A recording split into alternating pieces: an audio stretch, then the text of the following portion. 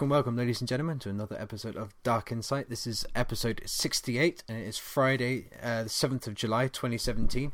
I am your host for this episode, Josh Crow, and I am joined today by my good friend over in New Zealand, Mr. Vader Van Odin. How are you doing, sir? Not so bad. Good man. And we've got a special guest today. Cliff was supposed to join us today, or he said he was going to join us today, but then his Nintendo Switch turned up, so he bailed on us. So... He's got to go sell it before...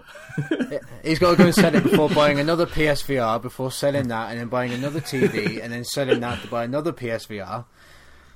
Cliff, I just can't keep up with you, man. Anyway, in his place, we asked a very good friend of the show to come on. It is the second time on the show, and the first time that he and I have ever actually spoken to each other, so this is a pleasure for both of us. We have Matt from Monster Dear Monster. How are you doing, sir? Hello. Thank you for having me on. Yeah, it's emotional. We get to talk for the first time.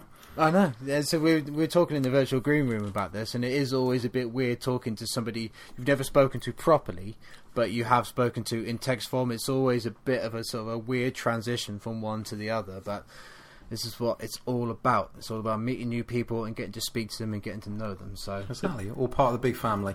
Yep, exactly. I find it worse, or not worse, but like stranger when it's been someone you've listened to on a podcast for like a couple of years, and so you think you've talked, and then you realise you haven't. Like halfway through recording with them, like, oh, we've never actually met. Yeah. But well, that's what it's been like for me with you guys. The same, you know, when I was first on, I felt like I knew you guys. It was good. Yeah. It's really weird, and then you get situations like I said to Matt when we were talking off air. Is when the first time that we had Jala on the show, and I had never spoken to her at all, so that was genuinely like, yeah, we've never spoken to each other before, so you know we'll see how this goes. And luckily made a fantastic friend, so you know it's good to be able to actually do this sort of thing and get to meet new people as well, so that's always good, and you know, I quite like that. Was that the time that Jeremy invited her on and then just disappeared, so it was me and you left with her? Was that it? Yes, I believe so. Yeah. And would prefer Jalo over Jeremy any day. So he did us a favour. Very true, yeah. We still like you, Jeremy, but Jalo's cooler. Yeah. And let's be honest, you know, you've got plenty of other shows that you can record anyway. You're a busy man. We appreciate this. You're a busy man, all right? You know, you're a jet setter now. You know, you've progressed. You've gone up in the world. But one day it's going to be like Neo in the Matrix. He's going to absorb and he's going to become a podcast. I expect so, yeah. I was thinking more he's becoming a great one. At least he's going to turn into a little squid thing on the ground. So if he turned into Neo, he just starts seeing the world in ones and zeros, doesn't he? Oh no! Like in that bit in the first Matrix, and Cypher says when he doesn't see like numbers, it's just like blonde, brunette, redheads. He's going to see like the names of all the podcasts he does, just scrolling down. No, he'll just see it as pings, won't he? He was like, "What's your ping?" He'll just see it. Ah, yes, I said that's a good ping. That is.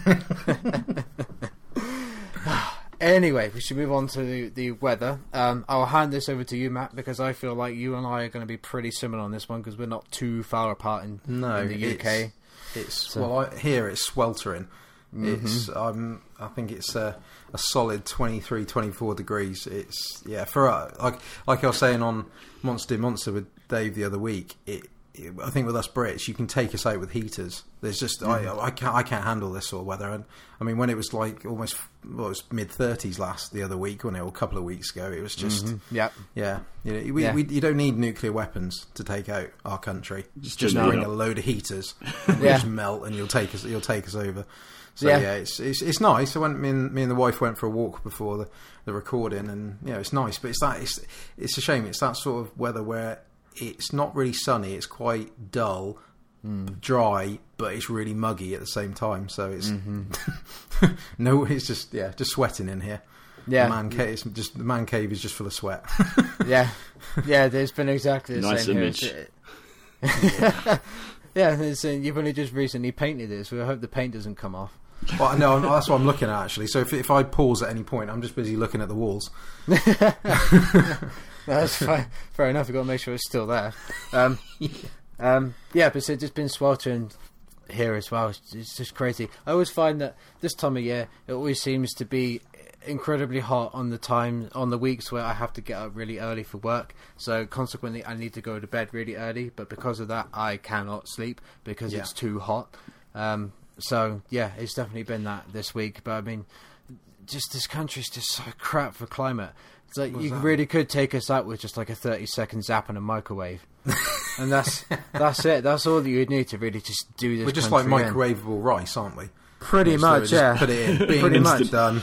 You might as well just scoop up this entire country and then just put it in a bag of Uncle Ben's microwavable rice for what it's worth. Really, it's crazy how bad we are at coping with it.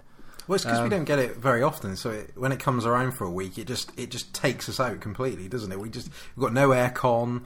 Well, a bit of aircon, but we haven't got proper aircon like the countries that have hot weather, and we just don't know how to handle it. And then everyone turns into lobsters because everyone goes out and takes the sun up for 5 minutes, and because our British pasty skin isn't used to it, we burn within 5 minutes. And yeah, because we're all like vampires over here. Yeah. But so we do not know how to handle it at all.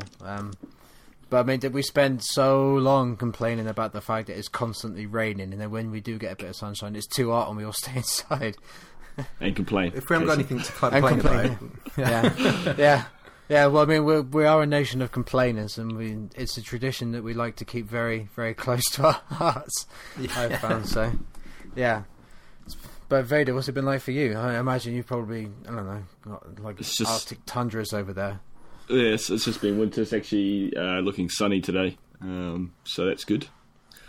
But yeah, still cold. It's got a crisp, chilly air, but nothing too bad. We had a good old frost the other day. That's kind of the worst it's ever going to get, really. See, years ago in this country, it would have been so alien to me to actually sort of have a frost at this time of year. But the way that this country is now, I half expect there to be a frost at this time of year, just because of how cold it gets in this country. You kind of expect it, and then when you get up and you realise that there actually isn't a frost, and oh, okay, am I in the same country as I was yesterday? Because this is really weird. But yeah, so it's just this country in a nutshell. Really. It's terrible, and we cannot deal with it. So we just like to complain because that's what we're. You got to do something with your time.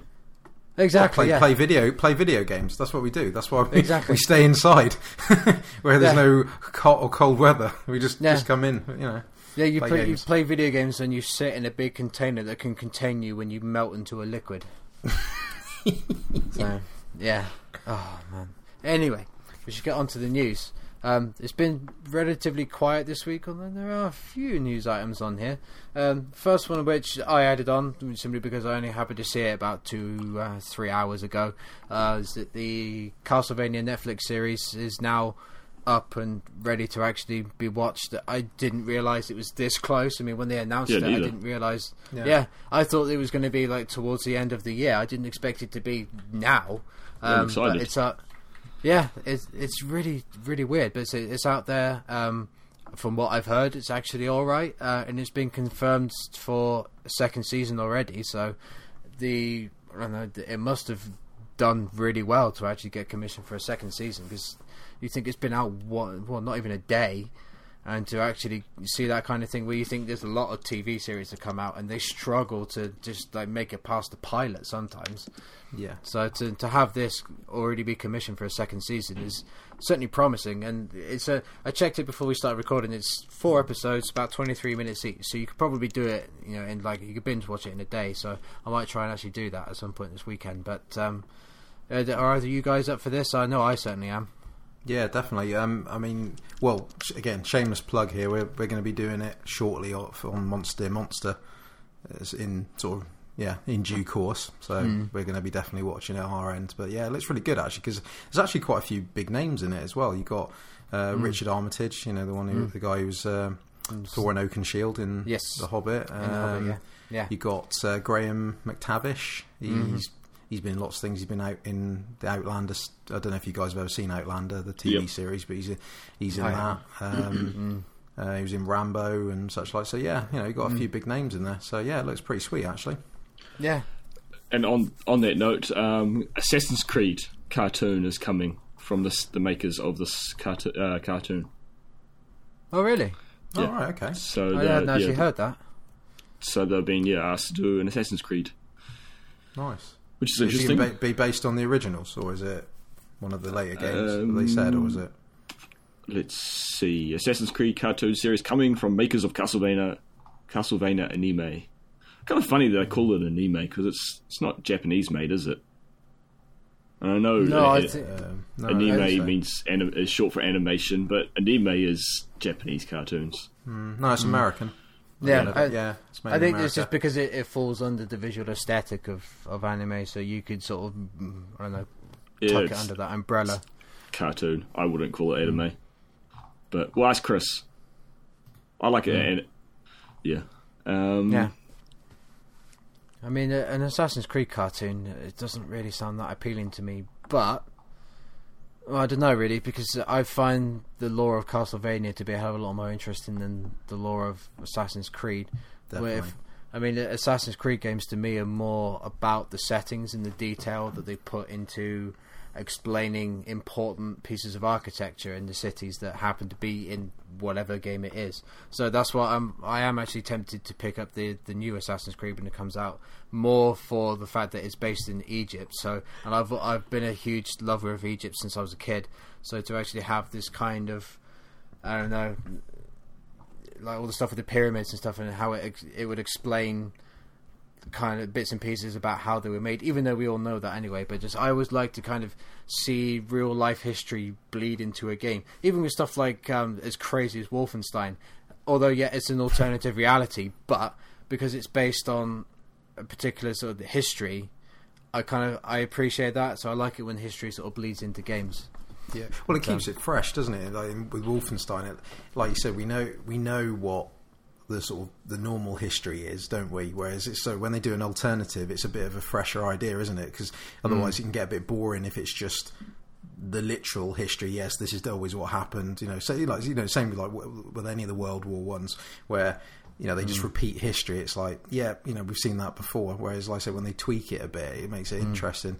I think the Assassin's Creed games are the strength of them is really down to if the era or the setting clicks with you. So I like half of them and don't like the other half. I like Syndicate. I liked because it was London. It sort of appealed to me.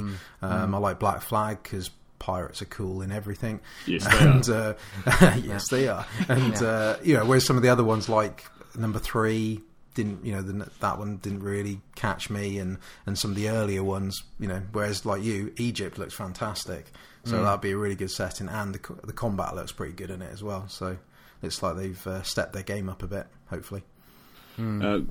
Just to confirm, I read through the article, and the person who's the creator behind it has said that he's excited. He never could have imagined that one day Ubisoft would ask me to take the world of Assassin's Creed and create an original story set in it and set it in an anime series.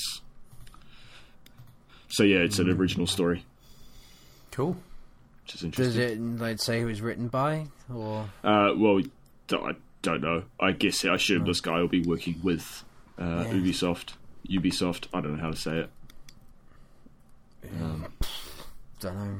Yeah, it could be either, depending on where you are. But I mean, so the Assassin's Creed games they're so boring.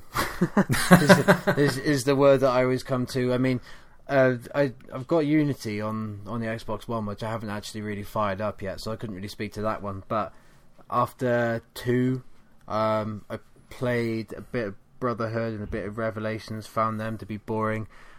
Played a tiny bit of 3, found that extraordinarily boring. Black Flag I really clicked with, but again, because it's pirates and all the pirate ship stuff is really good. All the Assassins bit is, I don't care, just get me back in that ship, it's fun. Says the guy who actually didn't upgrade his ship once until such a point where he painted himself in a corner because he couldn't actually win any of the sea battles. So, but that's because I'm an idiot. Because you like a challenge. That's what you got to say. Well, there's a challenge, and then there's I've kind of done myself a mischief here. So there's definitely a difference. But so some of the Assassin's Creed games are all right, but. In terms of like getting a cartoon out of it, I don't know. It'd have to be one that's word of mouth. Whereas the Castlevania one, I was on board from the start. So yeah, it's fair enough. It's the Assassin's Creed one is going to be sort of in deficit to begin with, but yeah, there you go. Well, at least you'd hope that there's not just a map. Like half the cartoons, I'm showing a map scrolling around with icons. Like it'd be true to the game, but I don't think they'll do that. You can only watch it if you sit there in between two people and try to blend in.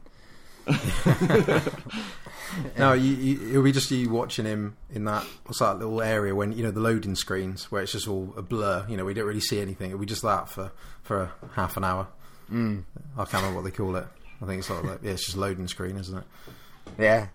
Oh man, that's just crazy. Some of the stuff they put in those games just beggars belief. You're thinking, what? It's just filler. It's it's just terrible. I enjoyed the start of Assassin's Creed 3, and then got to the bit where I had to start making like an estate or whatever, and I was like, I'm done, and just turned it off. I'm like, I'm not going to go collect wood. Like, I'm an assassin. I want to go kill dudes. I don't want to go like farm and make some kind of estate. Like, it was stupid. Yeah, because the funny thing about that is that you would make one of those, and then you had to defend it from other people who were trying to take it over. But it was actually a lot easier if you just let them take it over and then take it back from them instead of actually just trying to defend it from the start. Apparently, so I've heard, it was a lot easier to just let them actually take over the estate and then just take it back from them, which is kind of like, okay. Yeah, that's a lesson for life, isn't it? Yeah, just let the bullies win. Let the bullies win, and then come punch them in the face with their own game, I suppose. But yeah. Oh man.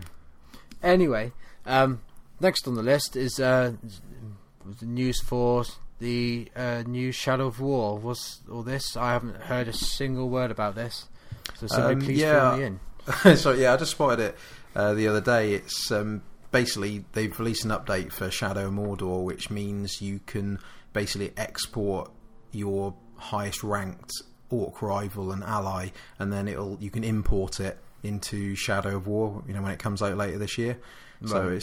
So it just means obviously if you've grown attached to your biggest nemesis out of the nemesis system in the game, they can follow you into the sequel, which is quite cool, really. I mean, it's not a massive deal, but I think that it's pretty sweet because I think Shadow of Mordor did really well with the Nemesis system. I think it's a system that should be in other games, really. I think it's a shame it's not crept into others. So I think it's quite cool that you can sort of continue that on. They're sort of thinking slightly ahead. So and I think what they've done as well is they've tied it in, because at the moment I think at least on the Xbox One it's free to play at the moment, the Shadow of Mordor, and it's really cheap as well. Because I rebought it actually, because I used to own it physically and then got rid of it, and it's I think like about £4 for the Game of the Year edition at the moment.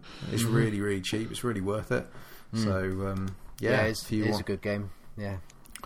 So if you got really attached to your favourite orc coming up to you and going, "Oh, not you again, Ranger," or whatever, West Country accent they give them, then you can carry it on. I might have to get on that, because the first one was really good. I couldn't tell you a single thing about the story because I did not pay attention to the story. That was meaningless. Yeah, it's all about the Nemesis system. Yeah, the Nemesis system was just such an ingenious yet simple idea, and it was really interesting as well to see that the Nemesis system didn't actually make it into the PS3 and Xbox 360 versions of the game. No, it didn't, did it?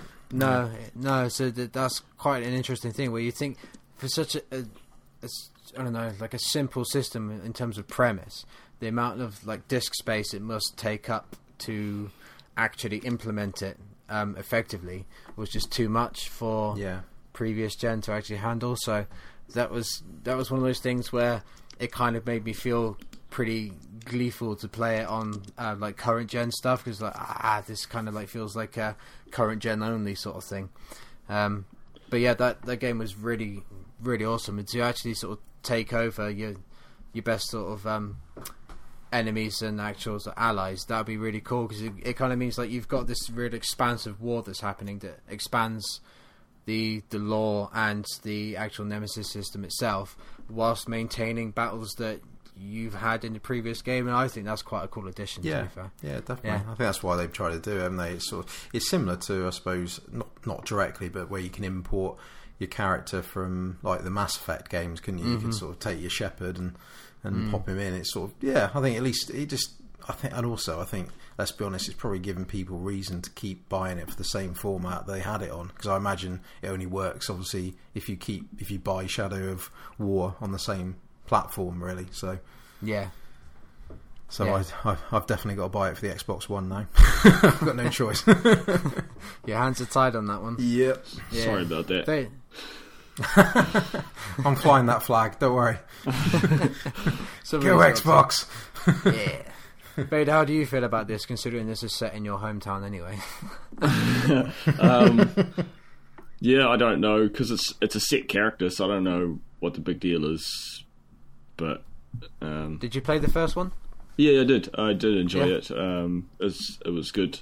I just checked, and it's $105 to buy it again. Yeah.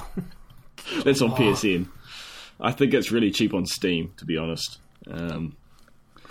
But yeah, I still got it. I bought it digitally, so I can get back into it if I wanted to. Don't think I will. I had fun with it. The next one looks good, but I didn't like, as I've said before, the comedian orc that the trailer and E3 followed. Like, I just thought he was too jokey.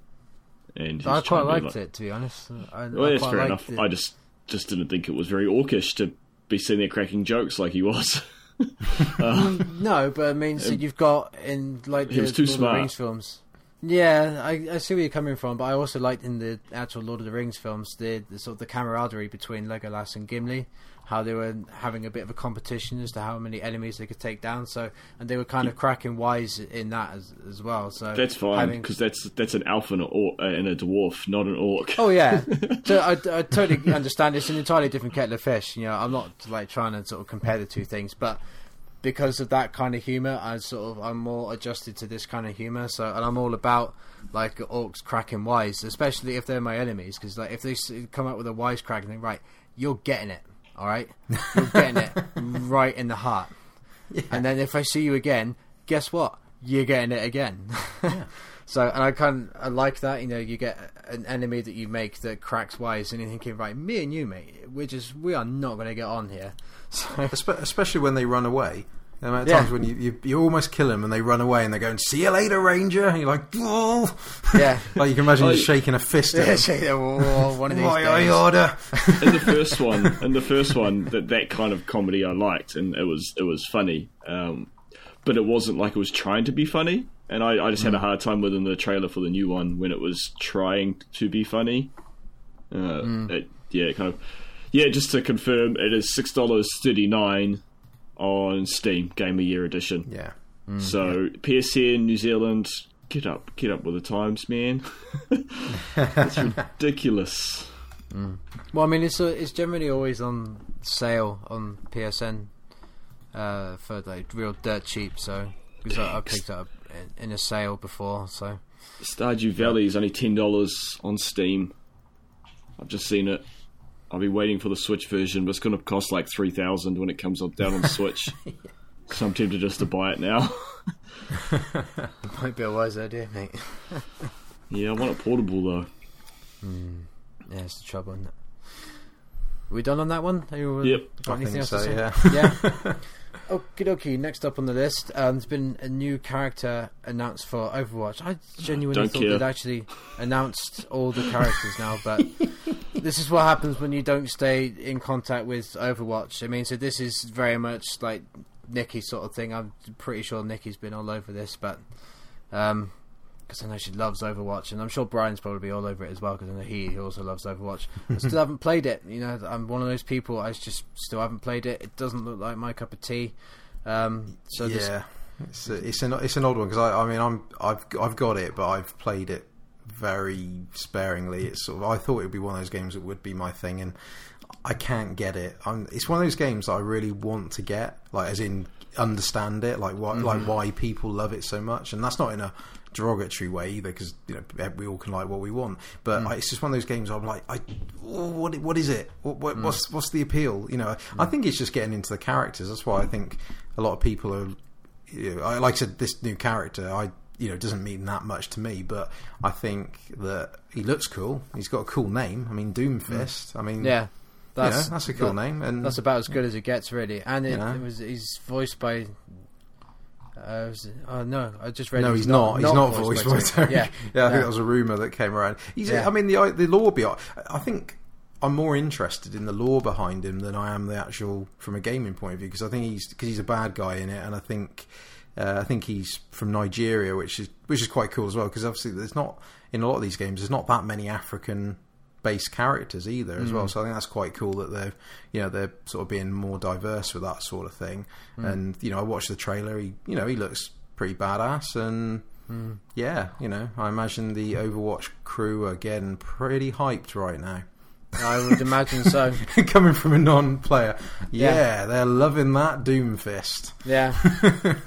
Yeah, well, I mean, Overwatch is another one, but I look at it and I could see why people would want to get into it, but for me personally, it's kind of like Destiny. It's like where I wouldn't enjoy it unless I was playing it with a group of friends. So that's fair play. I don't, especially because the way that our community is, because it's spread over so many different time zones, trying to actually schedule regular things like that is very difficult to actually keep it up and regular. So that kind of purchase isn't really, I don't know, it's the kind of thing that I really want to get into, but I would like to just kind of have like a first person shooter or something that a load of us would be actually sort of properly dedicated into playing on a regular basis. So maybe Destiny 2, or I always wanted to try and get into Rainbow Six Siege, but that's a good game. Yeah, that's good. But like you said, you need, like, so I haven't played it for about a year or so probably. But I used to play it a lot, but that was because I was playing with real life friends, and that makes such a difference. I mean, we were rubbish, we were awful. Like one of the guys in our team, like, had just picked up a controller for the first time in his life. It was that sort of level, but it was just fun. Like, it was one of those games where you're like, it doesn't matter. And then you have those sort of clutch moments where, like, I remember that same lad who's, like I said, his first ever console, and he was literally the one person left against the other team, and he managed to take out the last couple of people by sheer fluke. And it's just those sort of moments that are fantastic. So yeah, but again, it's one of those sort of games you properly need to dedicate yourself to, because there is some damn good players, like people that would be real life sort of SAS people that they're just pros at it. Yeah. So, I mean, having those kinds of people to actually play with, as in like friends that you can play with, that would definitely be the sole reason why I'd play that. And like you said, it doesn't matter if you suck, because you're just having fun. So even if you suck, we suck. Oh well, we had sort of a 3-4 hour session and it was a good laugh. So. And I know that Brian's probably going to listen to this and scream at me later, saying, "Buy Overwatch and we'll play it online." So, but I know he plays it mainly on PC. So, and this laptop isn't really built for. It's not like a PC gaming thing. I've got like a couple of old games on it, but it's not really built for that sort of thing. So, Overwatch is one that I just have to sort of bow out from and just sort of let people have their fun and just say, if this is for you, crack on, have fun with it. But personally, it's not for me. And Vader, I know you don't really give a solitary shit.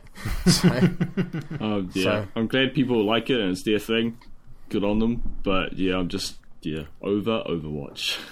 Hey, would you say you're Overwatch? Yes, I'm overwatched. Overwatched. I'm definitely overwatched. Well, that's that one. So moving on, we've got new information for Horizon Zero Dawn. There's a new patch coming out, patch 1.3 adds New Game Plus, face paint options, ultra hard difficulty, and more. So I'm assuming this would be kind of to tie in with the DLC that's coming out. Does it mention anything in this article about when the DLC? No, I don't think they've announced it yet. It's still TBC at the moment. Yeah, so it's probably to sort of coincide with that. Obviously, because they did a similar thing with The Witcher 3, where they added New Game Plus, and then they did the DLC down the line. So, yeah, but I mean, since as of today, you can download patch 1.3, which includes additional fixes to progression issues, which some of you may have encountered. Well, I haven't, because I barely played the bloody thing. However, it also includes the highly anticipated New Game Plus option. With New Game Plus, you'll be able to relive the adventures of Aloy without losing your character progression and your collected inventory. You won't be able to progress beyond the level cap of 50, but you can still collect XP during your adventure. We've also added updated versions of existing weapons and outfits with an extra modification slot at your disposal. These will not come cheap and will set you back some extra shards. So, there's stuff like that, stuff that is to be expected, but I'm definitely very glad to actually see come out. You can definitely see they're turning it into a franchise, aren't they? You can see they're really putting a lot of love into because the fact that, like I said, they're still improving what is actually a really good game. I mean, I've only probably played about 7 or 8 hours of it, but even now I can see what a fantastic game it is, and it looks gorgeous as well. And I think that, like I said, because they're giving these good updates, they're trying to make it, get a bit more long distance, aren't they? Then add some DLC, and then it won't be long before you see the next one, I don't think. So good on them. And it's always good to see Sony pushing stuff like this as well, especially because Sony like to push specific games that are like a showcase of the power that their machine at the time can do. So this seems to be the one that they're pushing now, but in the past we had stuff like Heavy Rain for the PS3 with all the facial capture stuff, and then even go back to like the PS2 era, you had MGS2 that was they were really pushing it forward, and the marketing campaign for MGS2 was just phenomenal. It was everywhere. So they always like to sort of try and take a game that really shows off what their machine can do, and just sort of put it everywhere and like really properly support it. So it's good to see this level of sort of dedication to it, because I mean, like I said earlier, I haven't played that much of it, but what I have played I certainly did enjoy, and I'm looking forward to getting back to it, which will hopefully be next week actually. I'm looking forward to getting back to it, so this would be greatly appreciated when I actually get back into it, because it'd be ready and waiting for when I click with it again. So Vader, have you got any thoughts on this one? I just want to know who's eagerly anticipating it, the update. I just find it funny when these PR releases happen and they use descriptive words like that. It's like the eagerly awaited New Game Plus. Like, yeah. It's cool, like, don't get me wrong. It's just, I just find it funny. Well, I suppose it's better than them saying, "Oh no, the mediocre at best update." So I would much appreciate that, because it sets our expectations way lower, and so we can be surprised. If only they'd done that with No Man's Sky. The marginally passable. Yeah, no, it's good. It just seems like they're copying Zelda now, because Zelda just released their update. Oh. Yeah, well, it's obviously this is like, well, I don't want to go so far as to say that this is like the Zelda of the PlayStation, because it's an entirely different thing. So, but it is like PlayStation's equivalent of that. So, yeah. But I mean, going back to your point, Vader, I would take like eagerly anticipated over the typical Ubisoft iconic status thing. Yeah. I would definitely take this over that, because that is atrocious and should stop immediately. But this is, I get what you're saying, how you wonder who's eagerly anticipating it. But I think that there's probably more people out there who would admit to being eager for this than would say that Aiden Pierce's cap is iconic, really, because it really wasn't. It was just a black cap with an embroidered logo. Well, you mean you're not wearing yours right now? No, I'm currently wearing my Jägermeister one. So. Oh, right, okay. That's iconic. yeah, that is iconic. But There you go. So we've got what's this? Oh god, it's this one. Man with highest gamer score loses title after going on honeymoon. Matt, I'm going to pass this one over to you, man. Yeah, this was best headline of the week, which shows what a great news week it's been. Man with the highest gamer score loses title after going on honeymoon, and his reaction was, "I've been too busy having all the sex." That's quite greedy. He's having all the sex as well. Not just a bit of sex. He's having all of it. Which is, that is ridiculous. Yeah, he's ironically he's called Stallion83, and his gamer score of 1,585,894 was overtaken. Up to 1,592,280. I mean, if you think about it, it's 1,000 gamer score per game. If you were like platinum it, or the Xbox equivalent is about 1,000. So that's like over 1,500 games, and doing the equivalent of platinum it. That is crazy. I mean, it says here he's been the top scorer for over a decade, and then he recently got married, went on a honeymoon, and he got overtaken. So I suppose he obviously took sex over gamer score. And he says actually here down the bottom, which is quite interesting. Back in 2013, because when he got his 1 million gamer score, Microsoft gave him a lifetime membership to Xbox Gold in the form of a physical card with his name engraved on it. That's pretty cool. Maybe that's how he got his wife. Potentially, that was how he impressed her. Possibly. Well, how has he had time to meet his wife? Well, exactly. Unless she's playing it with him, and they've got the eat. That low meet his wife. I want to know. I'd like to talk to this guy and ask him just how many hours it took to get that. Because I mean, even at the peak of my 360 days, I think my gamer score was about 38,000. Yeah, and that was like the absolute most that I've ever had, and then I lost that account and I had to start it again with the Xbox One anyway. So that'll be 38,000 equated to many hours. But I mean, this is to get this many. If I was to do this now, this would basically take me the rest of my life. It's funny you say that because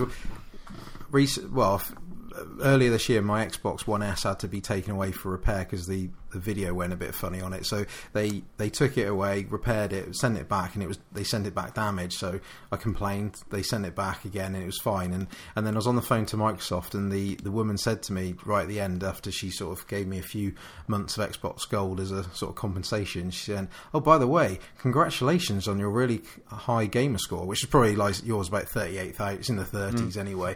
And I was like, part of me is that my ego was like, "Oh, thank you very much." I didn't realise I was that good. And then, can you imagine what she would have been like if my gamer score was like that? She would have passed out probably. Yeah. She was that impressed with my 38,000.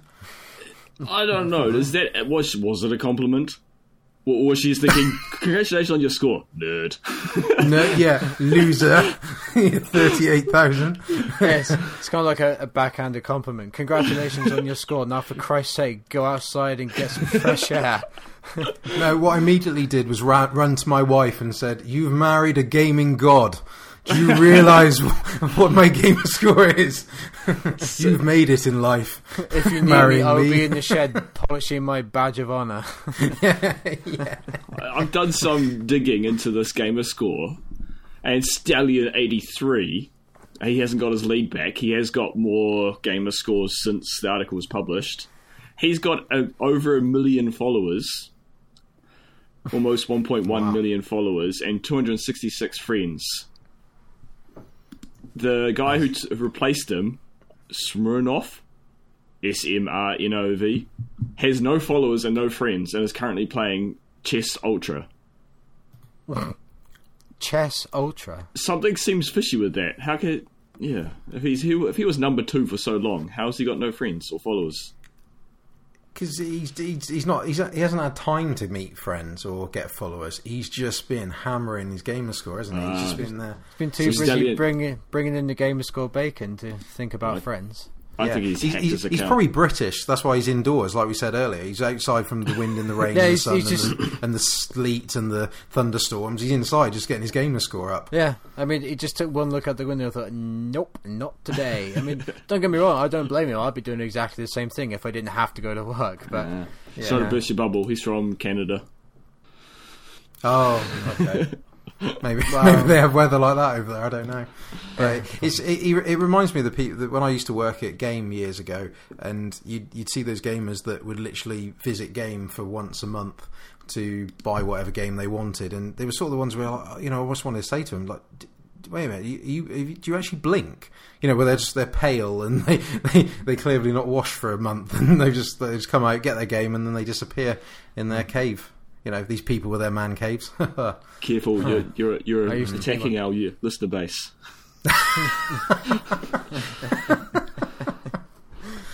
No, they're great. Yeah. We're Yeah, all they know nerds. we're only joking. Yeah, we're all nerds. It's what we're all here for. Exactly. Yeah.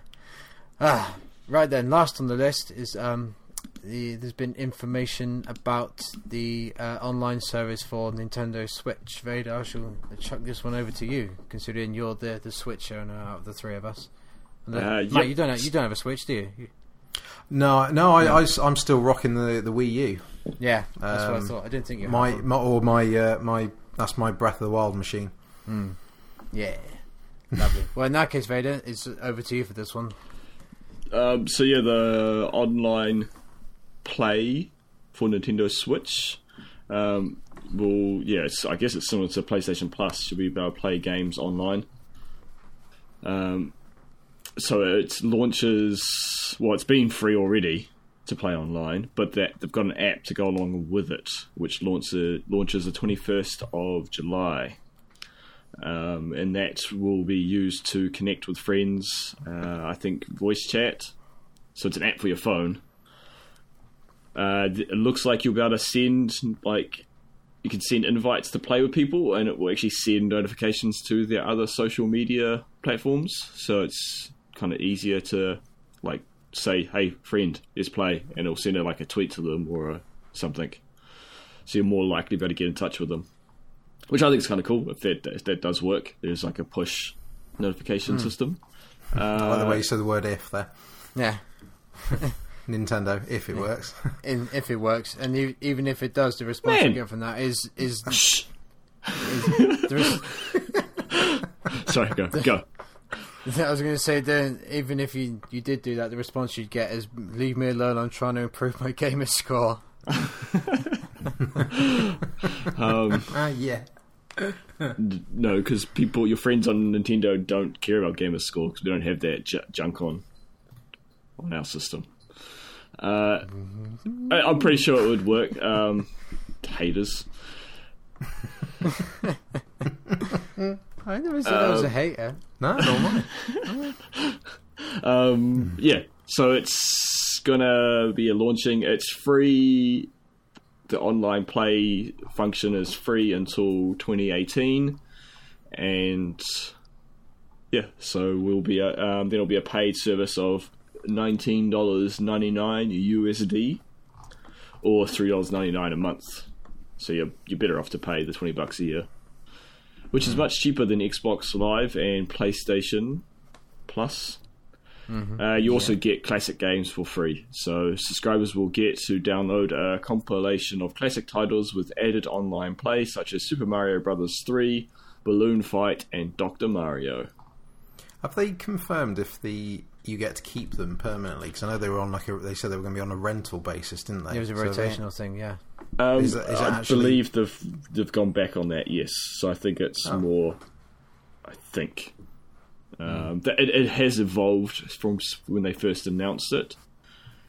Yeah, I think it's good. It's looking cool. The chatting over the phone may be a little painful, but to be honest, I'm not.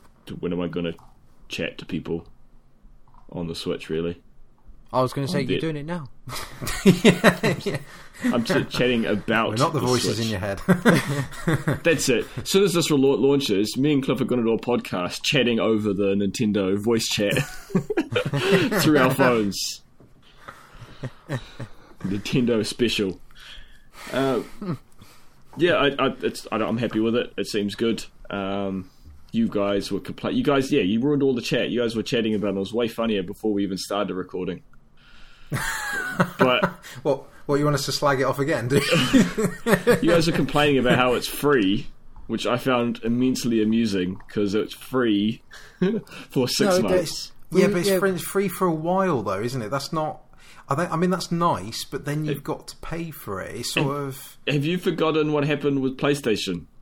PlayStation Online Play was free, and all our Sony boys would complain about, like, aha, you Xbox guys paying for it, and then they'd go, well, ours is better than yours, and then we'd go, but we're not paying for it. And then PlayStation 4 came out, and now we're paying for it. Yeah, but that's a generational gap, so you can kind of expect of a generational gap, whereas this is a specific thing that was brought in for the Switch. Splitting hairs, man. Splitting hairs. The start, it may be splitting hairs, but hairs are made to be split, my friends. It's just it's all well and good to sort of say, oh, why are you complaining about it being free? It's like, it's free for a period of time, and then you actually have to pay for it if you want to use it, and it's just, I don't know. It's like I would rather either just not pay for it and not use it, or pay for it and use it. Yeah, I agree. I think it's that where if it was like a month free, it wouldn't be so bad because people are used to that. But it's the fact it's quite a long time free, and mentally you'll get used to that and not having to pay for that. But I suppose, like you said, the redeeming factor is it's only $20, or probably with exchange rates it'll be about £50 over here in the UK. No, Nintendo know how to do exchange rates. It's actually going to be... Oh, do they? Okay. Yeah, unlike PlayStation and Xbox. So it's actually not badly priced. I think it's like $28 or something. Yeah. Yeah, I was going to say. For me. Wow. Okay. Well, it's only going to be $60 for you instead of $65. No, I think it's only like $30, which is roughly the exchange rate. So, yeah, Nintendo are doing a good job with that. Unlike the PSN Shadows of Mordor that we just talked about, $105 compared to $6 on Steam. Yeah, that's true. That is a bit crazy. odd. That is a bit odd. But the big question about this, as you are the only Switch owner present, is A, are you actually going to buy this service? And B, do you reckon you'll use it on a regular basis, like, to justify it? Well, the free games, the classic games, will be fun to have. And to be honest, I was okay with them being available only for a month because it meant that it wouldn't clog my system up, or I wouldn't have all these games that I wouldn't be playing. Because if it was a month, I'd be more likely to chuck it on, give it a go, have fun with it, and then it'd be gone in a month, so I don't care anymore. So I actually didn't mind that month thing. I understand why people had a bit of a cry about it. But, yeah, either way, I'm going to play some games I may not have played when I was younger, so... Yeah. Cool. And if they're just constantly popping on there, it means I don't have to think too hard. And just get to play when they turn up. Yeah. The thing is, I think to be fair, for most people, you do get, when you've got consoles, well, at least with the major two, you get used to having it. Whereas I think I pay for Xbox Live and PS Plus every year. Just get used to it now. Like, every month, like, right, what are the free games? I can't imagine not having those. So I imagine if I had a Switch, I can't imagine not having the online either. So yeah, I think it's a good deal. For the money. All jokes aside, I think it's pretty decent. It is a good deal, and I get what you're getting at being it free, but I like them doing that because it's a new service they're providing. It's not going to be perfect on release. So I think it's great they're not being cheeky and charging right from the get go. I like that they're going, hey, look, we're testing this. This is basically in beta. We'll give it to you for free to work out the kinks, and then we'll charge when it's actually up and running. We'll take the hit now, so you can benefit as a player. And so, all in all honesty, I think it's good that they're doing this rather than charging from the onset. Well, that's fair enough. Yeah, that's fair enough. So I mean, if you reckon you're gonna use it, then you crack on, because I've already got enough subscriptions to pay for as it is anyway. So I've stopped my Xbox One. I've cancelled my WWE Network one because I just never used it. So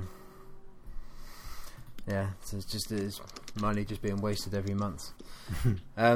Anyway, we should move on to what we've been playing. So, judging by the list here, looks like Vader's got the most stuff here. So we'll start with you, and then we'll go from there. So I'll leave you to just pick whatever you like. Start with the first one, Oceanhorn.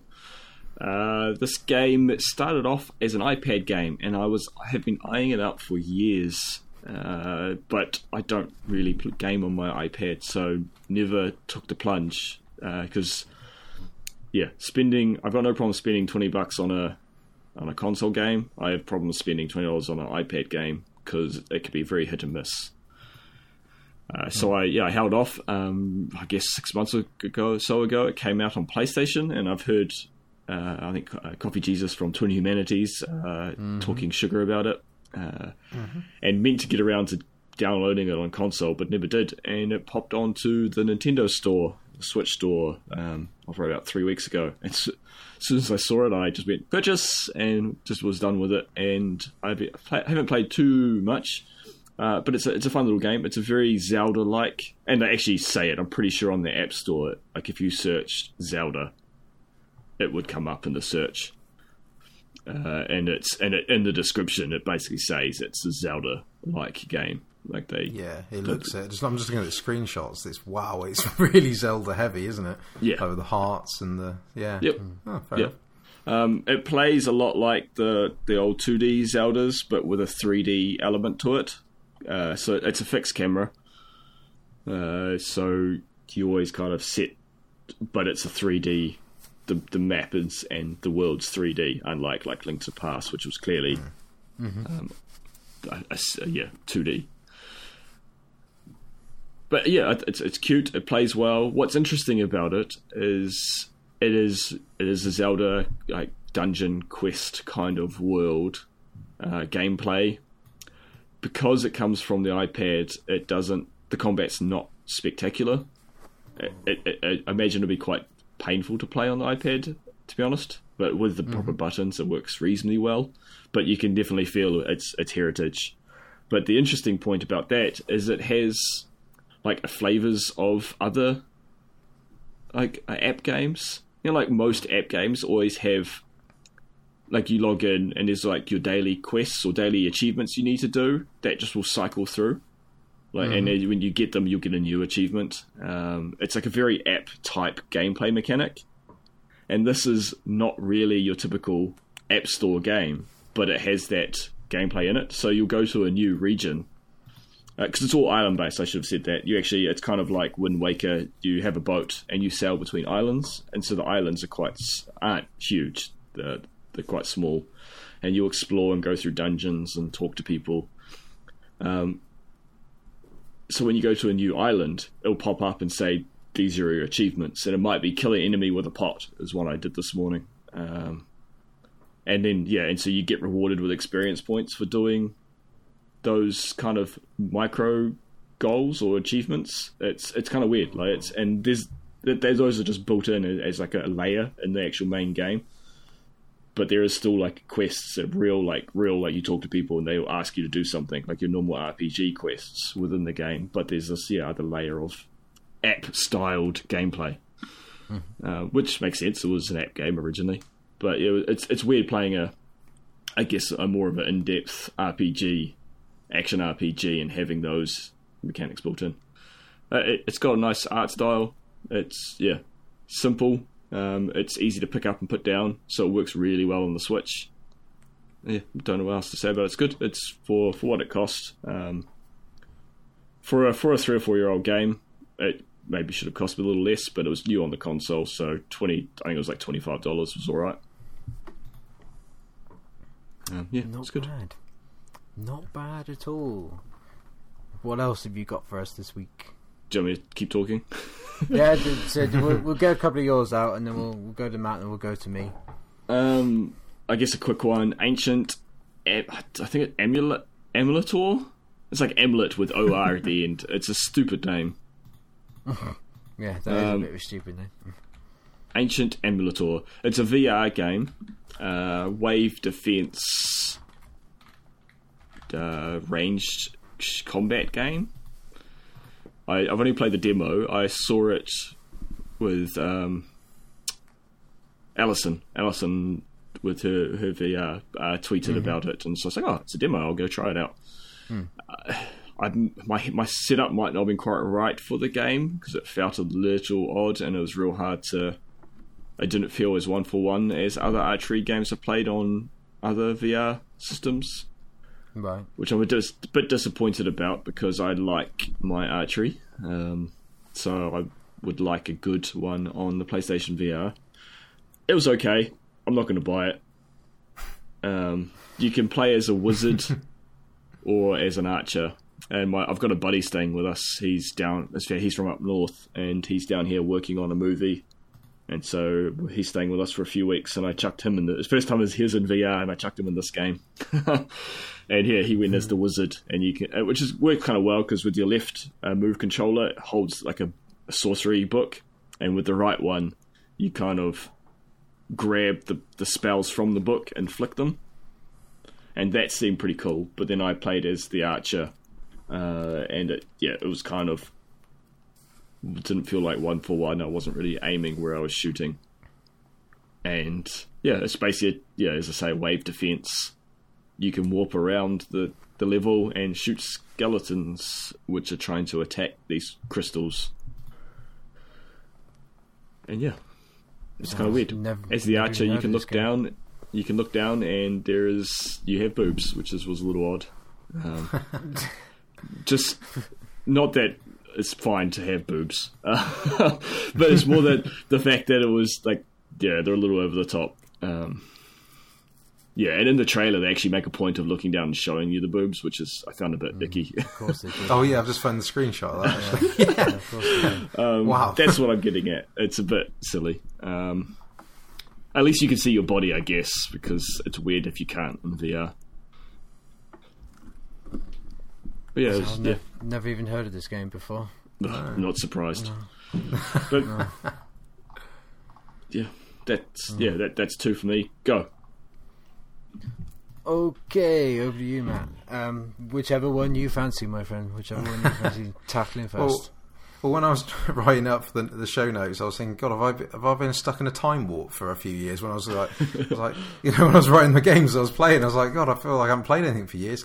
I think my sort of games I've been playing at the moment, because I'm still doing our house up and been putting a lot of effort into the man cave at the moment, I'm sort of playing a lot of pick up and play games rather than sort of story based games at the moment. So I've been playing a fair bit of Diablo 3 recently. So I originally had it on the PC when it first came out and sort of completed it and sort of never really touched it again. And then I realised it's sort of getting a lot more hype about it since they've recently released the Necromancer DLC. Only from Jeremy. Only from Jeremy. He's the only one. Jeremy, the only person. But no, it's just been nice to sort of, when I've been working all day and then coming back home, do a bit of decorating, and then you're just like, right, I've got an hour or so, and we just to boot up Diablo 3 and just smash through things for just kill things for a while. So yeah, I completed the full campaign on the console, and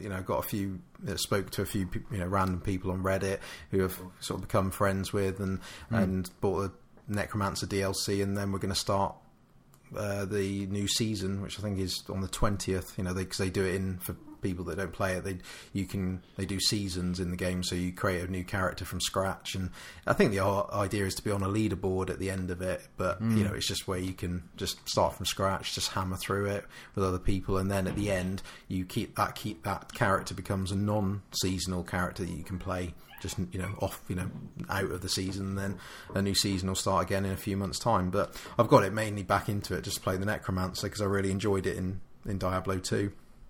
But like I said, it's not a new game. I was sort of saying it's a few years old now, but it's just been good, really. Just sort of play a bit of mindless fun. It's still, to be fair, it still looks good for now. It's been out quite a few years. And it plays well on the console for people that have played it on the PC and got a bit of carpal tunnel from clicking their mouse too much. It's actually really good playing it on a pad. It suits it really well. So yeah, that's I've spent quite a few hours on that. It's been good. And don't worry about trying to get in front of the leaderboard. Only Stallion83 will be at the lead top. There's no point. Well, him and Jeremy, yeah. Him and Jeremy.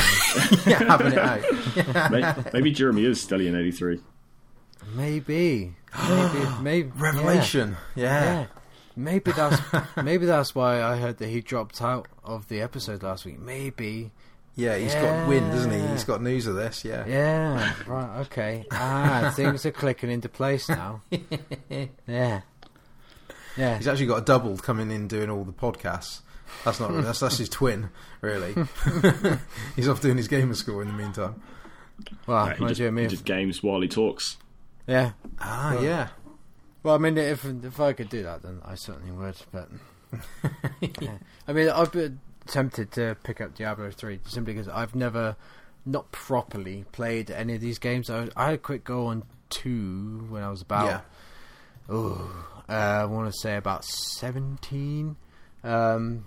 So I don't think I actually owned it. I just played it around a friend's house. And what I played, I did like, but at the time, because it was on PC, and I've only sort of ever so slightly dipped my toe into PC gaming. So because it wasn't on console, I thought it was either like get it on PC or just buy, I don't know, like the PS1 version of Diablo or whatever. I don't know. And I thought that's too old and slow, far too slow. But so this one I've been able to pick up.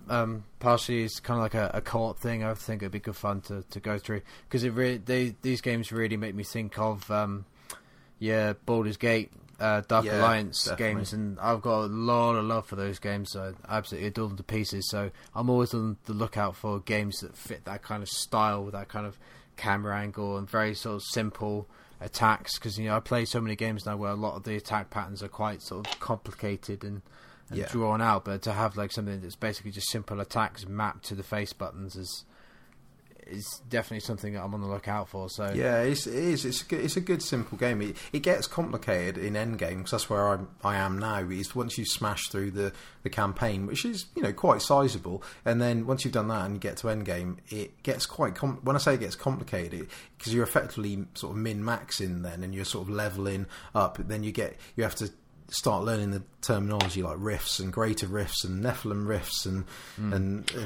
torments and it just but luckily, like I said, I got chatting to someone who teamed up with me, and he just explained everything to me in sort of 5 minutes. It was great. He was just like, this is what you need to do, that's what you need. Great, okay, crack on.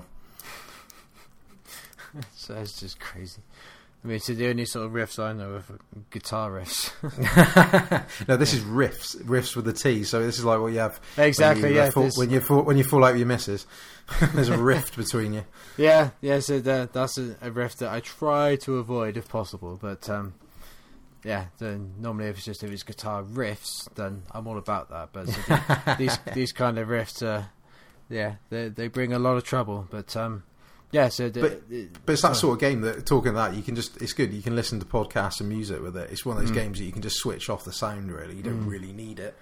I do love games like that. I love that I can have games like that where I just put it on. That's where a lot of the open world games that when I finished like the main story content, and it's not really any proper side quests. It's just just fluff to clean up.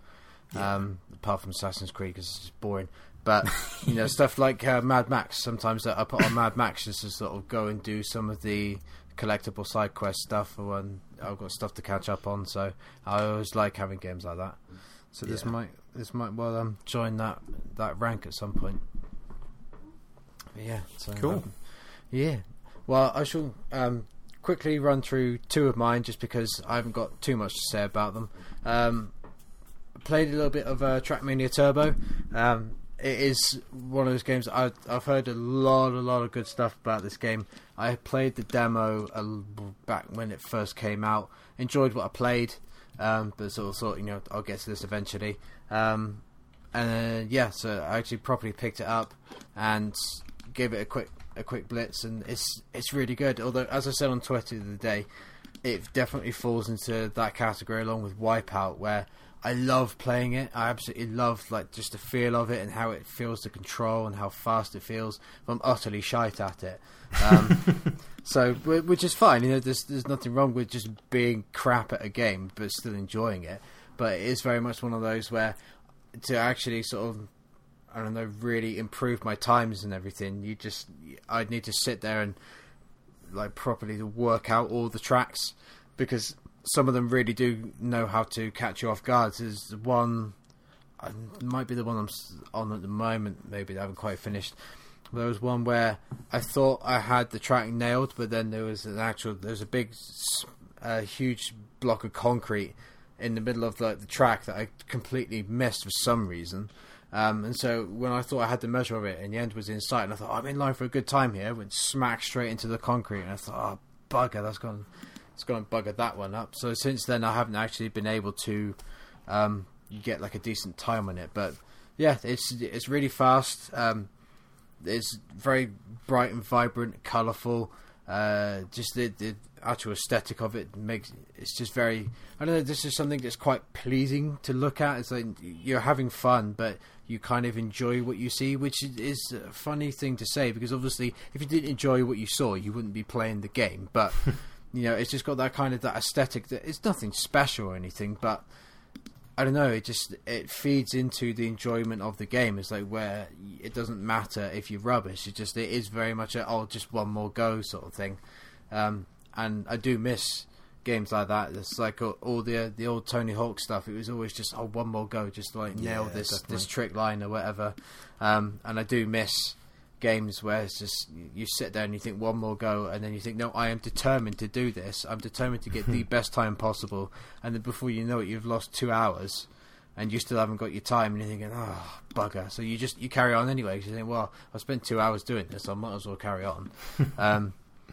Yeah, and one thing I absolutely love, although it's a small touch, is how you start some of the races when you get dropped from a helicopter, and then it's a straight vertical drop straight onto a ramp. It's just pleasing, so pleasing to me. You just land on the ramp, and then it just sets you off straight away. But that's just so much fun. Yeah, that's about all I've got to say on that, because I haven't really put too much time into it. But yeah, really enjoyed what I played, and definitely going to get back to that at some point. The other thing I've been playing, which will probably spark a bit of a conversation, to be fair, is I've relapsed and gone back to playing MGS5 again. The reason for this being, I was going to plug this at the end of the show, but I'll do it now. If you haven't already listened to it, friend Stephen Vayu, who does the Existential Breakdown podcast, he invited me onto his show to do basically just a big breakdown of Metal Gear Solid franchise. So we went through all the numbered games, discussed like what we felt were the most important points, and it was more to do with kind of like the story, but also our personal connections to the games in question and the series as a whole. And it was incredibly fun and kind of emotional for me to record, actually, because if you don't know me by now, if you've only just started following me on Twitter or something, you'll realise that I'm a huge Metal Gear Solid fan. It is my ultimate, it's my gaming paradise, I think. And I know that it's got tons of flaws, and I know that it's not perfect by any means, but it's perfect to me because it has been there for me in times of personal crisis. So to be given the opportunity to actually go on there and do that show, which admittedly is 4.5 hours long, so you know, if you do decide to actually go for it, it is quite a long listen. But I do please implore you to seek out Existential Breakdown, give that a listen, give it a subscribe and everything, because it's such a fun show to record, and I'm incredibly proud of it, and I know that Steve is incredibly proud of it, and he should be, because he put an awful lot of work into the editing to stitch everything together with all the correct music and everything. So thank you, Stephen, for having me on that, and just please check that out. But it has prompted me to get back into playing MGS5, just because that game just feels so fun to play. It's just when you're out in the field, the controls just feel tight and precise, and just the way that the camera works. The camera is so responsive, and the frame rate is absolutely lovely, and it just feels so good to play. I haven't really done that much in it because it had been such a great period of time since I'd last played it that I forgot how much stuff there is in that game. So I spent about an hour and a half just playing catch up with all the stuff I'd missed in like the menus to do all the Mother Base stuff. So I've been sort of messing around with all that, and I've been basically just going through a couple of missions to try and just tick off the objectives, because you get a trophy for here we go, this is my gamer score confession point. You get a trophy for doing all the mission objectives, but you also get one for completing all the missions with an S rank. So I am sort of gradually, ever so slightly, chipping away at that one. It's going to take me a couple of years, mind, but I am chipping away at that one bit by bit. So I've just been going back to just tick off a few objectives that I think I haven't got that much time in my hands because the shift I've been working this week. So it's just I could probably knock out these 2 objectives in an hour. So we'll go and do that. But just man, as soon as I jumped out the chopper and I was just in control of the game itself properly, it just feels so good, and it felt like I was home. It just felt so natural to play, even though I am a little rusty at it because I haven't played it for so long. It didn't matter because it just felt right. It just felt it's perfect. a good game. It is so good. Now, Vader, I appreciate you got 1 or 2 points you want to pick up regarding my show. So please, I'm all ears. I don't know. It's kind of hard to bring up. Firstly, it was a great listen. I enjoyed it. Thank you. You guys did a great job, and I agree with all these games are fantastic. Metal Gear Solid's always been one I've enjoyed researching and just trying to piece together the story. And so I'm actually a huge fan of 5 because I love how it slots in the puzzle so nicely. And as you guys talked about, answers a few of the things and explains why Big Boss kept coming back to life. It's because he didn't. It was a different one. Spoilers, sorry. We should be clear. It came out about 2 years ago, so we should be clear. Yeah. Get with the times, people. But I agree with most of you guys' points. It's just that I just thought it was a bit of a chuckle. I think it was what Stephen commented about how Big Boss, like Metal Gear Solid 3 Big Boss, Ground Zero's Big Boss, sits back. He referred to him as a bit of a, I think he even said douchebag, kind of how he lets the Venom Snake kind of take the blame for things, and then ends up sending Solid Snake in to kill him. And it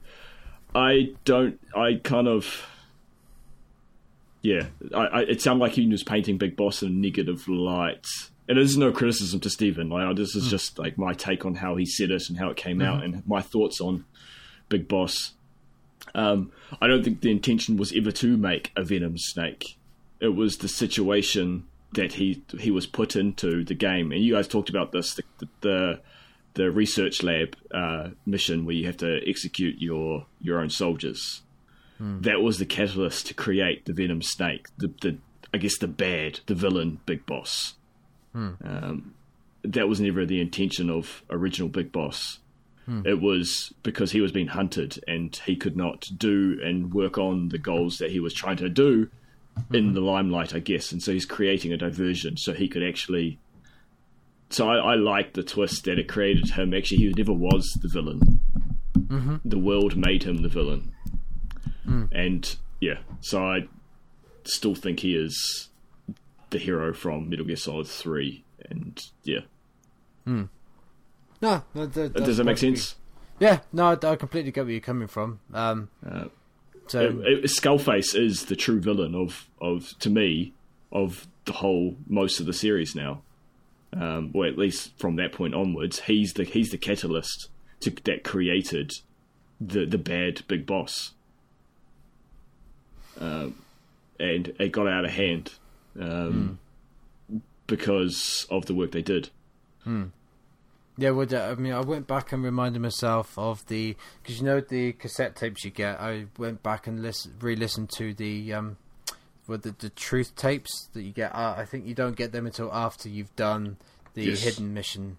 So I went back and listened to them, and the recording of the audio between Skullface and Zero, where I mean, I won't go into it, just in case, because this is like hidden stuff in the game, so I don't want to go too deeply into spoilers, even though we are 2 years clear, but even so, just the situation that Skullface and Zero are in. Skullface is kind of downplayed in the game in general. He's not really, although they give him a slight personality, he's not really as big a villain as we originally, or at least I originally thought he was going to be. It's kind of like in Arkham Knight, when all the marketing focused on the Scarecrow stuff, but when you actually came to play Arkham Knight, it wasn't really too much about Scarecrow. It was to do with other stuff. So I think it was one of those situations where he was incredibly downplayed because there was so much story to actually try and, I don't know, make sure that the ends go into each other. So like I said in the episode, that I don't think there was the need to tie up too many loose ends, because there wasn't that many loose ends to tie up. I think it's just trying to make sure that things that have already been set in stone kind of blend together in a way that is cohesive. So, and I also feel that the whole, obviously you've got Big Boss, but then you've got Venom Snake, and Big Boss will just sort of goes off to do what he believes he needs to do and leaves Venom Snake in charge under the pretense that he is Big Boss. I also feel like that is I don't know, kind of like a personal thing of Kojima with the franchise, is kind of Venom Snake is the series that he is leaving with us while he leaves to go and do what he feels is right because of everything that happened between him and Konami. So I think that is kind of like a play on that slightly, where I know how much you love this series. This is the man in control of the series now, or like, sort of metaphorically speaking. This is the guy who's in control of it now. I'm going to go and sort of do what I need to do, but trust me, you will see me again in the future, sort of thing. So I feel like it's kind of like, but then I feel like there's an awful lot of stuff in that game that is a personal message to him that's just not expressly told to the player.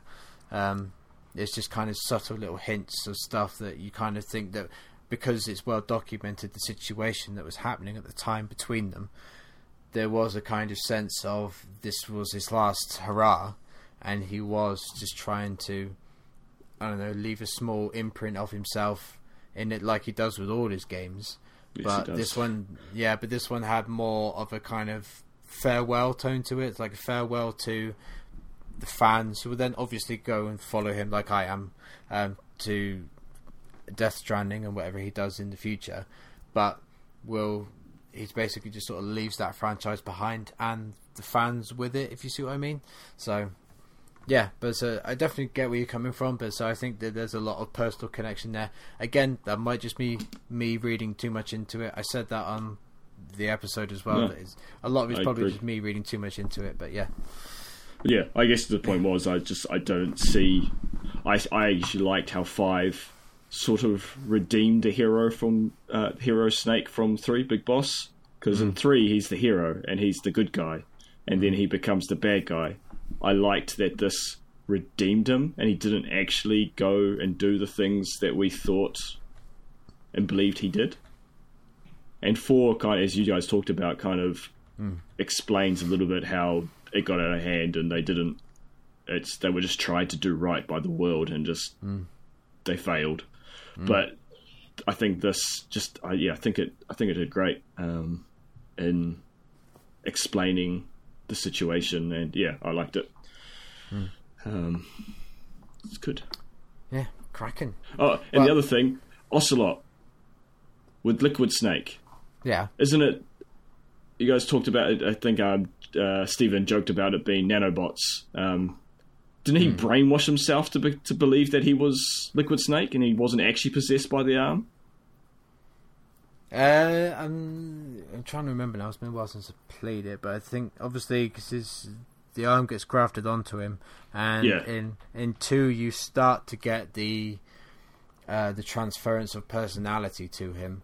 So I think it's to do with the kind of like the genes and the genes trying to dictate what the rest of the body wants to do in order to create this specific path in history. So I think, See, I although thought it was. Go on. Sorry, I thought it was that he actually brainwashed himself, like because Ocelot does that a few times to create a persona, and so he can go undercover and do what he needs to do. Yeah, so there is that. There's also just the fact that I think in 4 he's just completely lost control, and the fact that he's had Liquid's arm grafted onto him. It's just kind of Liquid's genes of, as ridiculous as this is, but it's Metal Gear. The genes that were carried in Liquid's arm have now been kind of eaten away at all of Ocelot, so it's no longer Ocelot. It is just Liquid now. It is completely taken over all of his cells, and he has just become basically the reincarnated version of Liquid, just under, I don't know, a different sort of guise. It's odd. Trying to explain stuff in Metal Gear is just, some of it is interpretation, some of it is fact, and sometimes it's difficult to know which one's which. So it's always tough. But I mean, so I could definitely see your point, but it's the way that different people read it in most cases. Yeah, fair enough. Yeah. But yeah, all in all, good chat. Enjoyed it. And now I kind of want to play Metal Gear Solid 5 again. It's made me a bit nostalgic and sad. It's really that I'm good, not playing man. It's really good. Yeah, it's really good.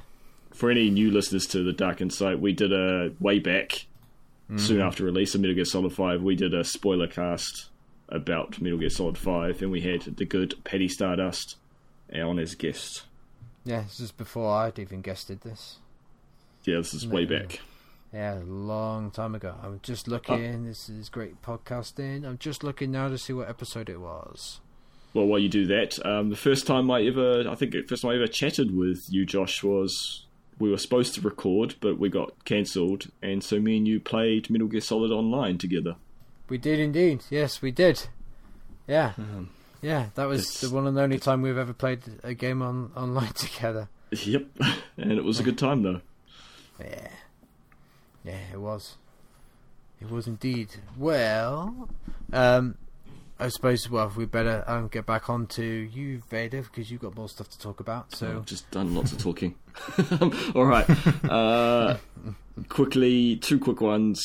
More Zelda. I've been playing more of the DLC. I got myself a very nice-looking Nintendo Switch t-shirt, and so now my Link's running around with a Tingle hat and Zelda t-shirt.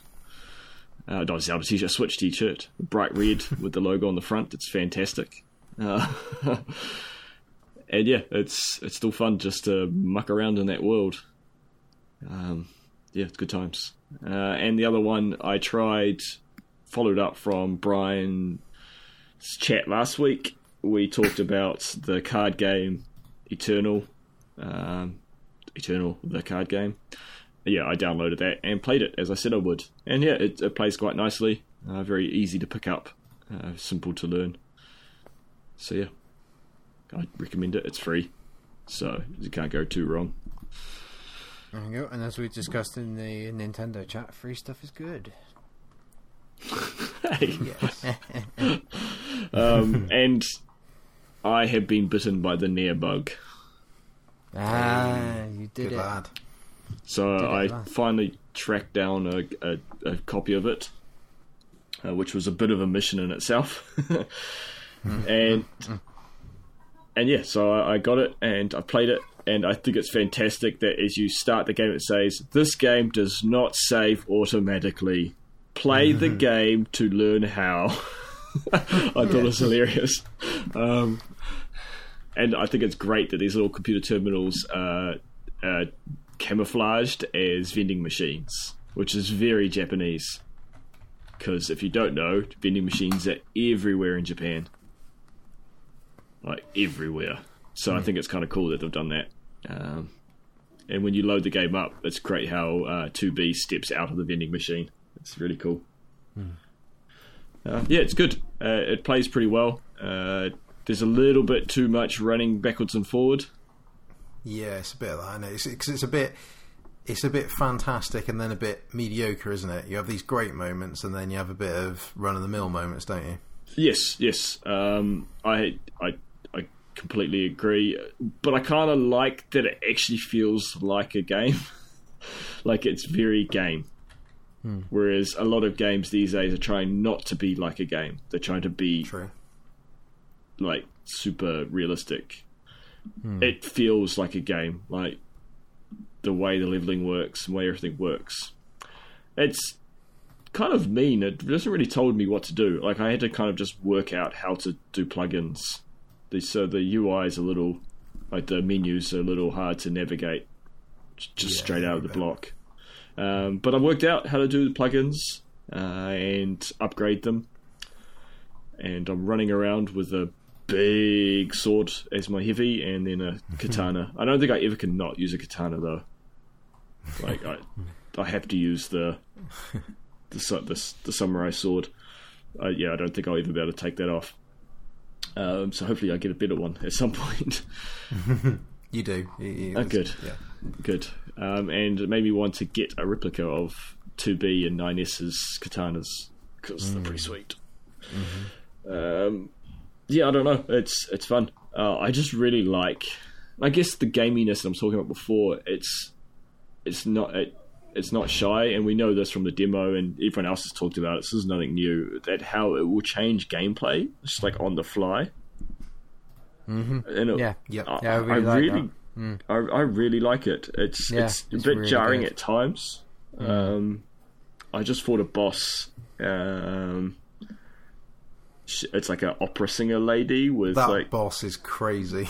androids hanging off it. It kind of reminds me of what's it called in Salt and Sanctuary? Tree of Men. A little bit. Yeah. Don't think I've done that boss yet. I mean, I've only put about 2-3 hours into it. It's the first real boss, isn't it? Have you been to the amusement park? Oh God, it's been a while. No, I don't think so. You must be about there though, because it's not that far in. Yeah, but probably. Yeah. I've been trying to kind of just rush things because I know I'll be playing the game a second, a third, a fourth, and maybe a fifth time. I've been trying not to just get caught down and running around too much. I've been trying to just go, okay, quest. There's still time because I've done one playthrough and I'm started on my second one, but one of my bosses sort of told me that he's worked his way through pretty much all of it, and you do play catch up with a lot of it. You know, I don't worry if you miss something because you'll probably get to do it in another playthrough, and you will unlock how to basically level select, because at the moment you can't do that, but later, like in next playthrough, you can choose which levels you do and stuff. So yeah, don't get bogged down. But I've heard, again, he's told me, I won't say he's not told me directly, but where that opera boss is, there's an interesting thing that happens there in a later playthrough. You know, like it completely changes. You know, it is literally, even the next playthrough you'll go, you know, playthrough 2 is completely different, playthrough 3 is even more different. It's like he described it as almost like you're playing one big game, even though you are doing multiple playthroughs, because it changes so much. You just feel like you're just progressing through levels. So yeah, you should enjoy it. And that's what I'm looking forward to, because I generally don't go back and play games second playthrough. I find it hard to.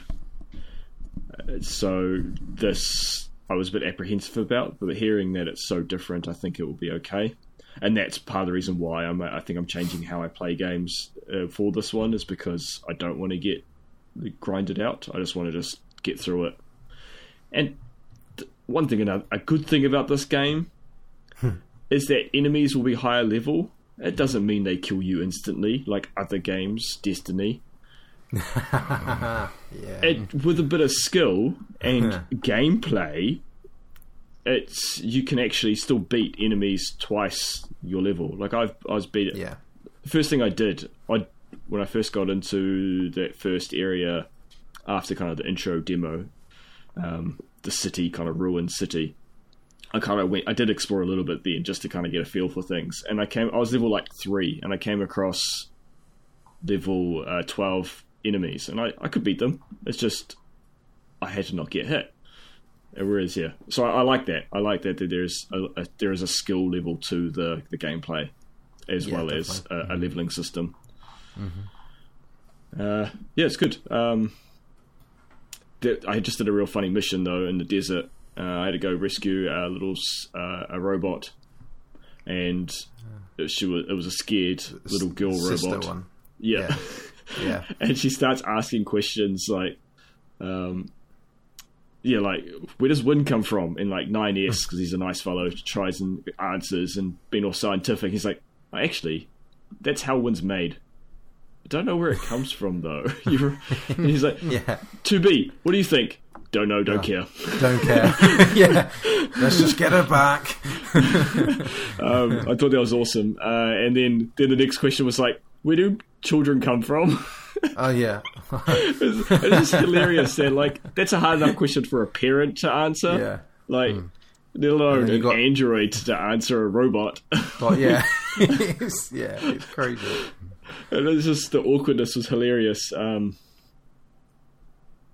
thing I have noticed, I don't think this is too much of a spoiler, 9S, I have found him a little contradictory, and I wonder if that will be tidied up in the follow playthroughs. Is that when we first come across robots and they start talking, he's like, don't trust them, and he's kind of like, you can't trust what they say, just ignore them, and just like real like hates robots, no time for them and whatnot. But then he's very kind to, at times as well, to robots, like very quickly, like it's a real sudden shift. And I'm wondering if I'll learn more about that situation. But I found that a little jarring, his flick between personalities. But all in all, good game. And I've probably talked way too much about it because I think everyone else on this podcast has talked about this game. So sorry about the near talk for the 7th time. Well, I haven't really, because I haven't played it too much, but I know Jeremy's played it, so... Yeah, so's Cliff as well, isn't he? Yeah. I think I haven't been on those episodes. But it's a good game. Interesting way of telling a story. I think I'm expecting stuff, and so everything is kind of like red flags for me. Yeah, because I've heard rumblings from people. I'm expecting a lot, so everything is like, oh, that's what it means. Like, I think I'm reading in it too much. But we'll see. But that's me. Nice. Lovely jubbly. Alright then, well, I'll throw it back over to you, Matt. So, I mean, you've got 2 fighting games here. I don't know if you want to cover those 2. Yeah, it's continuing my time warp. I've been playing a fair bit, or getting back into Killer Instinct, and I've been playing a bit of Injustice 2. I mean, the reason I've been playing these games is I'm in the middle planning on doing a YouTube channel based around fighting games, because it's something that I'm quite passionate about. It's not, even though I like a range of games, fighting games were the games that I got into when I was younger. Like for me, one of my first consoles was SNES, and I got it with the original Street Fighter 2 because I used to play it in the arcades with my uncle, and he, for my birthday, whatever age I was at that time, he bought it for me, and it's just sort of one of those sort of loves that I've never really taken to the next level. It's one of those where I'll play fighting games as and when they come out over the years. Always really like them, but never get very good at them. So I'm in the sort of planning stage, like I said, at the moment, of starting a YouTube channel in the near future, sort of based on me sort of going from being rubbish to sort of seeing my journey as I try and get better. I'm going to go all out in. The reason I'm playing different games at the moment, I'm trying to see which ones I want to do. I just got Tekken 7 today, that arrived in the post today, so I'm going to have a proper bash at that at some point. So I'm just playing those at the moment. Killer Instinct is still a really good game, even though it came out a few years ago, and I think they've just released a new character for it as well. But again, it's a good game for people on either Xbox or PC, because the base game is free effectively, and you have I think 1 or 2 characters free, and then 1 rotating. So it's almost like a glorified demo effectively. It's still really good. I mean, even if you're not really into your fighting games, it's still quite an easy pick up and play. It looks really stylish. It's I know it is on the PC. It's 60 FPS, so that fan club can get excited about that. The old 60 FPS crew, and it's like I said, I've just been getting into it really, just getting into that sort of scene. Like I said, I've got an arcade stick, so to take me back to the days in the arcades, and I'm just, like I said, it's been really good. Like I said, I've been playing Injustice 2 as well. I never really played the first one, and I was pretty much going to ignore this one because I thought it was going to be a bit gimmicky, just superheroes and a fighting game, but it is actually a very solid fighting game. And even if you don't like fighting games, I wouldn't buy it, but if you could borrow it or such, like just to play the story mode on it, if you like your DC characters, it's actually really good. The story's really, is really quite involved. It's one of those which quite a lot of them do now, where the cutscenes flow straight into the fighting, a bit like on the other Mortal Kombat games as well. So you sort of, rather than it just being a random cutscene and then a loading screen, you go straight into the fight. But from from 2 characters having a Barney and arguing, you go straight into fighting it, and also it's quite solid because you got the whole gear thing, so it's all so you get boxes to unlock, and it gives you gear, and you can improve the look of your superhero. So it just gives it some longevity. You got the multiverse, which I found is quite interesting, where you've got these sort of preset sort of series of fights, and what's quite cool, just to make it more interesting, you've got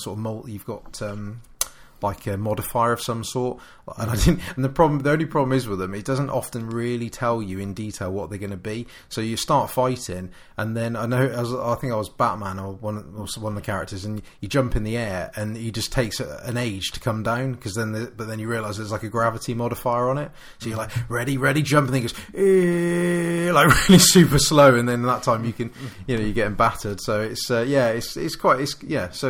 I think that fighting games have definitely made, especially with Tekken 7, even though I've not really played it properly yet, they are making a bit of a comeback for a lot of people. I think they sort of had a bit of a lull for quite a few years, and I think they're making a comeback because I think they've realised what they need to do to appeal to that sort of audience. Because I think, like a lot of genres, it's one of those genres that you either like or you dislike. You're either into them or you're not. A bit like what we were saying about Overwatch earlier. You either really like Overwatch or it's like, it's not really my thing.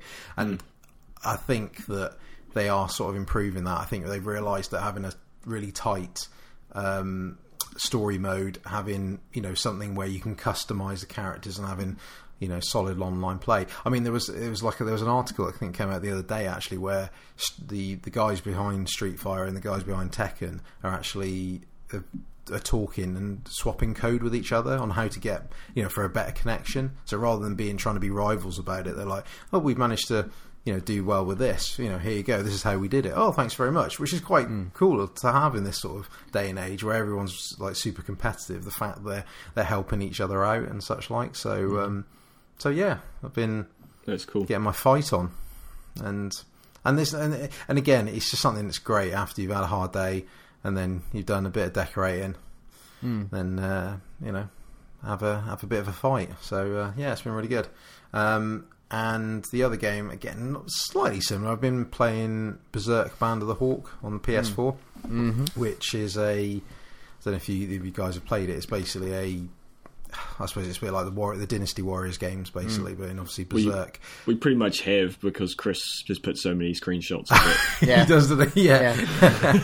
It's a funny one, really, because I'm starting to get into Berserk from the anime point of view. I'm getting quite into it. I'm working my way through the second season at the moment, but the game itself, I must admit, isn't great in the sense that you can tell it's a bit boring, you know, in the sense that I know those sort of, again, the Samurai Dynasty Warrior games again are a certain appeal to certain people. They're a bit mindless, and I think the problem is they've just put the Berserk skin on it and sort of not really fleshed it out particularly well. So, I mean, I'm not enjoying it. I'm finding it quite interesting, and also I'm learning a different story, because I think my Berserk knowledge is a bit limited. I'm sort of playing catch up on it, but I think it's the Golden Arc saga or something like that, you know, which is different to the anime that I'm watching. So I'm looking at it from a completely different angle. So yeah, it's a nice looking game, and it's a good one to get your aggression out on. But it's a bit limited, you know, in the sense that the characters don't have that much going on. They don't, you know, it is literally just pressing the same buttons. You don't have that many attacks, but you know, it's good. So basically everything I've been playing is just mindless violence, really, at the moment. Diablo, Killer Instinct, Berserk. It's just, it's me switching off and killing things. Fair enough. Yes, I'm saving myself for Dragon Ball Z Fighter. Oh, that looks quite cool. It does look phenomenal. Yeah. I'm not even a fan of that, of Dragon Ball at all, but that, even I have to admit, that does look really fun. Yeah, see, I love Dragon Ball Z, and Dragon Ball Super. So so that's right up my alley. I don't know. Did you? How does Injustice 2 compare to the first one? Is it a good improvement, or is it much the same? Well, again, like I said, I haven't really played the first one, but from what I've read and seen, I think it's obviously it's for people that are familiar with the Mortal Kombat games. Yeah. You know, it's that same sort of style. It's done it's really stylish. It's one of those games where I think anyone can get into it, really. I think it's a bit like, you know, from a fighting game point of view, it's a bit like Street Fighter 5, where it's friendlier compared to some of the other games. But I think that, if you see I don't know if you've seen it, but if you see any of the facial such, like, you know, the features of the is phenomenal. You know, it's one of the best you'll ever see in a game. You know, it's really out of place in a fighter, but it's very solid. I mean, I've played it online. The net code is really solid. So good. Overall, as a package, it's really good, because again, I find that with a lot of fighting games in the past, you buy them and, you know, you bash out the story mode, you have a few games online, and then you get a bit, you know, unless you're really into it from a competitive point of view, you sort of put it aside, they get a bit boring. Whereas I think the good thing of Injustice, because you've got the strong DC characters, which I suppose if you're into those, you're not, but that's one good plus. But also the fact you've got the gear, you know, so you've actually, you know, similar to Diablo and Destiny, you know, where you've got different coloured tier, you know, random gear that you can. So, you know, so again, you've got the whole showing off element. You know, when you're playing online, look at the gear I've got, and it actually, you know, it actually affects your character, like the modifiers. You know, that adds like strength and defense to your, you know, and to your character, etc. And actually, as well, you can unlock moves from it as well. Not too many, because I think that would have been a bit weird, you know, if they sort of gated it. But yeah, you unlock new moves, and you, like I said, you got the multiverse, which is, like I said, that updates, I think, like every hour or so. You know, you've got all, you know, depending on what time of day it is, but it keeps updating. And like I said, you've got you know, like a gauntlet of people to fight with different modifiers. It's different, you know, you've got to have certain level characters because your characters level up. So it's all, you know, so it's quite RPG like, really, which again, I think just as a package just makes it quite, you know, I think for a fighter, it's a very good package. You know, I think just as a whole, it's not just a tacked on story with a couple of fighters. They've properly fleshed it out, and they're adding more characters. Like, I think in the next couple of weeks, Sub-Zero is going to be in there from Mortal Kombat. You know, so yeah, you know, you got to pay for it. It's all DLC, but yeah, it's you know, I think it's well worth it, even if you're not really a fighting fan. Good, I'm glad you're liking it.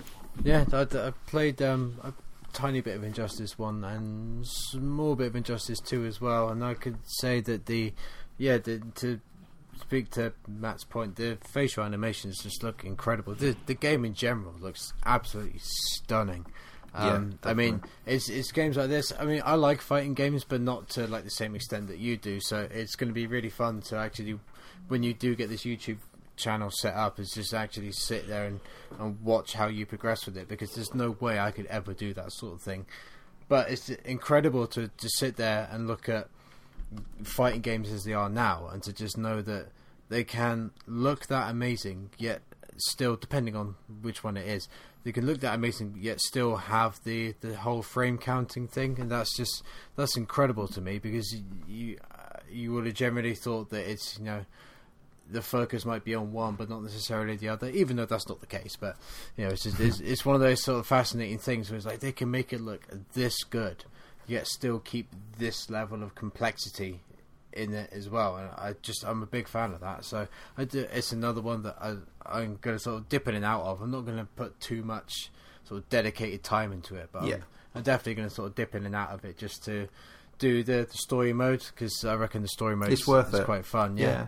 It's. I mean, it's one of those. I think you could bash it out probably about 4 or 5 hours. It's not a long time, but you know, and that's on sort of normal difficulty. But it's worth it, you know, because it is an interesting story. It's worth seeing it for the cutscenes and such like. And I think for me, playing these sort of games, it's just that, like a lot of other games where you just like feeling like a badass, really. You know, I think that's why I want to do this almost like as a project, because I want to feel like that. I want, you know, when I've seen videos of other people playing, you know, any of these games that you can talk about where, you know, they're doing, you know, 20 hit combos and you know, and just the way they know it, you know, because I again, it's personal for me, because I've got quite a big martial arts background myself, so I've always been in that, you know, that's how I got into these sort of games, and so I don't want to just be you know, just a noob when it comes to. I want to take it, you know, as far as I can. Not necessarily competitive, or maybe, I don't know. I haven't set any goals yet, but I want to sort of see if I can get to that sort of level, and you know, and just sort of almost explore because it's one of those sort of environments which gets really complicated. You know, it's like a lot of things where you got to learn all these. You know, it's a bit like people that play MMOs where they've got all these terminologies, haven't they? That you talk about the tank, the healer, the DPS, and all the, you know, all these, and then it goes to completely different layers. And the same with fighting games where you're talking about zoning, you're talking about neutral, you're talking about footsies, and all these sort of terms. And I'm like, I think I know what that means, and I'm going to explore it, but not from a pro point of view. I'm going to explore it from a newbie point of view and sort of see how it improves me, and you know, and it's almost like an experiment, really. So yeah, cool. That's starting in due course, so I'm looking forward to that. Good. Yeah, well, I mean, to play off that, and I don't know if you've actually heard this before, but I do know, if you heard of a podcast series called The Contender. Yeah, it's Matt Lee's mate, isn't it? Quinton Smith. Yeah, I read. Yeah, I listened to that. He did it on Street Fighter 5 when it had just not long come out. It would be similar to that in a way, you know. Because I think he did about, I don't know, 6, 7, 8 episodes. 8 episodes. Yeah. That's it. Yeah, it would be similar to that, but from a YouTube point of view, not a podcast point of view. So that's sort of the lines I'm coming from. Yeah. Yeah. I thought you'd have already listened to it. Vader, have you listened to this at all? No, I listened to their main podcast, and so I would hear the updates through that. It sounded like he was going in from a complete non-fighting game player. Yeah, pretty much. Yeah, he was basically just trying to go from not really knowing anything about Street Fighter to, I think, eventually wanted to be in like the top 10% of the world. Yeah, or online. Online. He had a friend that was quite good at the game as well, didn't he? Yeah, he had someone like sort of almost coach him. He wasn't sort of a pro player, but he was a bit more than casual player. And he sort of you just saw him progress, and you know, and he was talking about the psychology behind it. And again, that's sort of where I'm heading with it. It's not gonna, you know, it's sort of and a bit of fun as well. I don't want it to be too serious, but it's almost like, just how do you get better? Can you get better? And what are you know, it's almost like trying to take shortcuts to a degree as well, or can you take a shortcut? And it was really quite good. Listen, I listened to that about a year or two ago because it's when Street Fighter 5 had come out, and it was really quite interesting because it didn't, you know, knowing what they talk about on their podcast and what he's into, I didn't think he would be that sort of, you know, that would be his sort of thing, really. You know, I was sort of surprised when he brought that podcast out. But Yeah. it worked really well though, didn't it? From a listening point of view, it was quite interesting, and I think it was quite good. Even if you didn't really care that much about fighting games, it was quite interesting. You know, you could have picked any sort of game. It was quite interesting him sort of going through the motions and such like. Yeah, and that's part of the reason why I like fighting games, is because they can attract people who is typically not their chosen genre to get into, but they're intrigued enough by it to want to actually try and challenge themselves to see if they can hack it. Yeah, even if it's absolutely. for the sake of like an 8-part podcast series or whatever. It's just the fact that it inspires that level of intrigue in them should be celebrated in and of itself. Because I think that's really cool to have somebody who's not even into the games at all just try it and try and get into like a top percentage, which is quite a task, I imagine. Yeah, because, absolutely. you know, there are people out there who are absolutely astonishing at those games. So to have... Well, that's the thing. It's I mean, it was.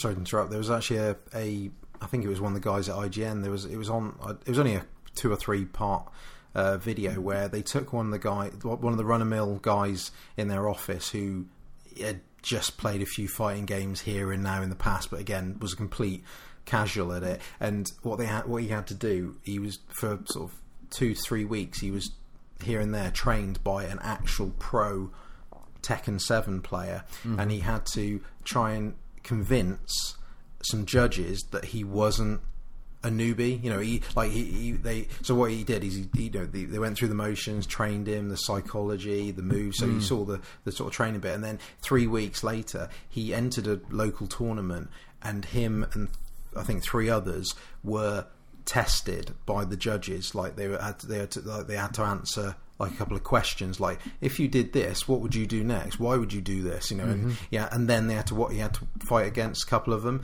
and then the judges had to pick which of the 4 they thought was the fake, i.e., who had only just playing it a couple of weeks, and he didn't get picked. They thought one of the other guys was. So he managed in 3 weeks. He managed to convince some judges that he was like a guy that had been playing for years. So it was quite interesting actually watching that.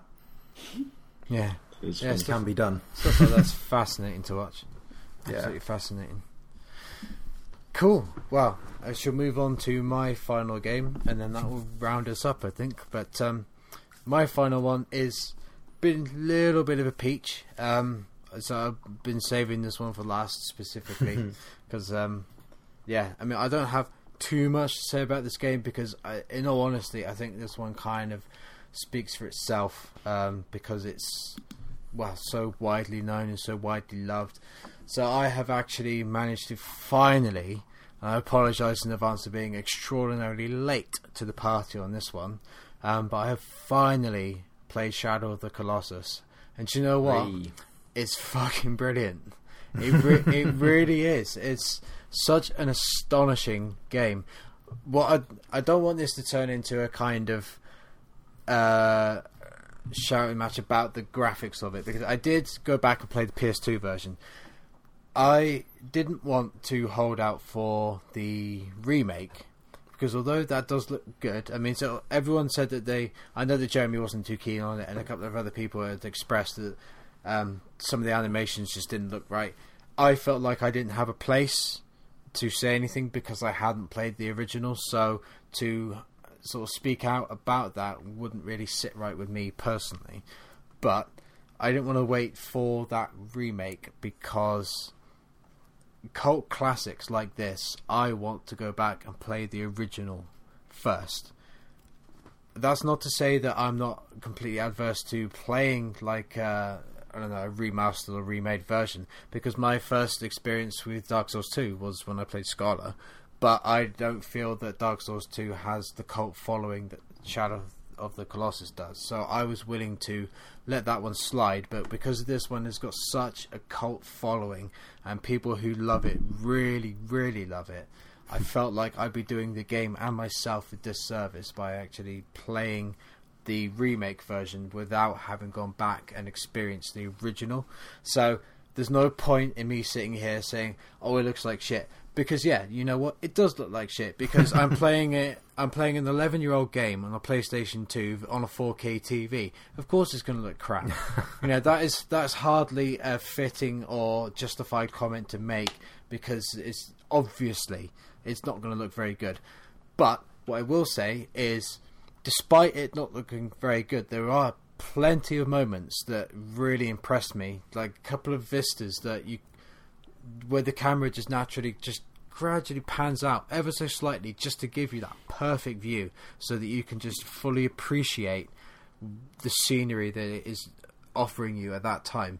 There's one where I can't remember what number Colossi was. I can't remember, but you go past some waterfalls, and obviously I've seen better looking waterfalls, but just to see that, and just because it's a game that is very much about its beauty and its majesty, and it's got a world that isn't too filled up with, I don't know, just stuff to do or things to see. Yeah. It's very bare bones, isn't it? It is, yeah. It's quite a barren landscape, which is nice because because it plays into the story of it being a forbidden land.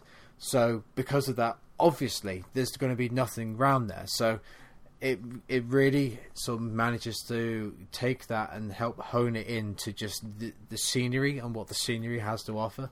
But so just the way that the camera pans out and shows you certain vistas is just absolutely stunning. And I could easily imagine, sort of in my head, playing this back when it first came out. I just feeling my jaw hit the floor at seeing some of these moments, because it is absolutely breathtaking. And so the fact that it can still hold that level of majesty now is, to me at least, quite impressive. And so that was a thing that I really enjoyed, just sort of actually just traversing through the world. And because I'm not gonna lie, I did get lost in this game quite a few times. That is one thing I would say, is that the navigation in the game is infuriatingly bad. Absolutely, yeah. It's so awful. The amount of time it took me to find certain locations was just inexcusable, frankly. But once I did actually manage to find where it was I was going, I did manage to actually get there. The fights themselves were just incredible to take part in.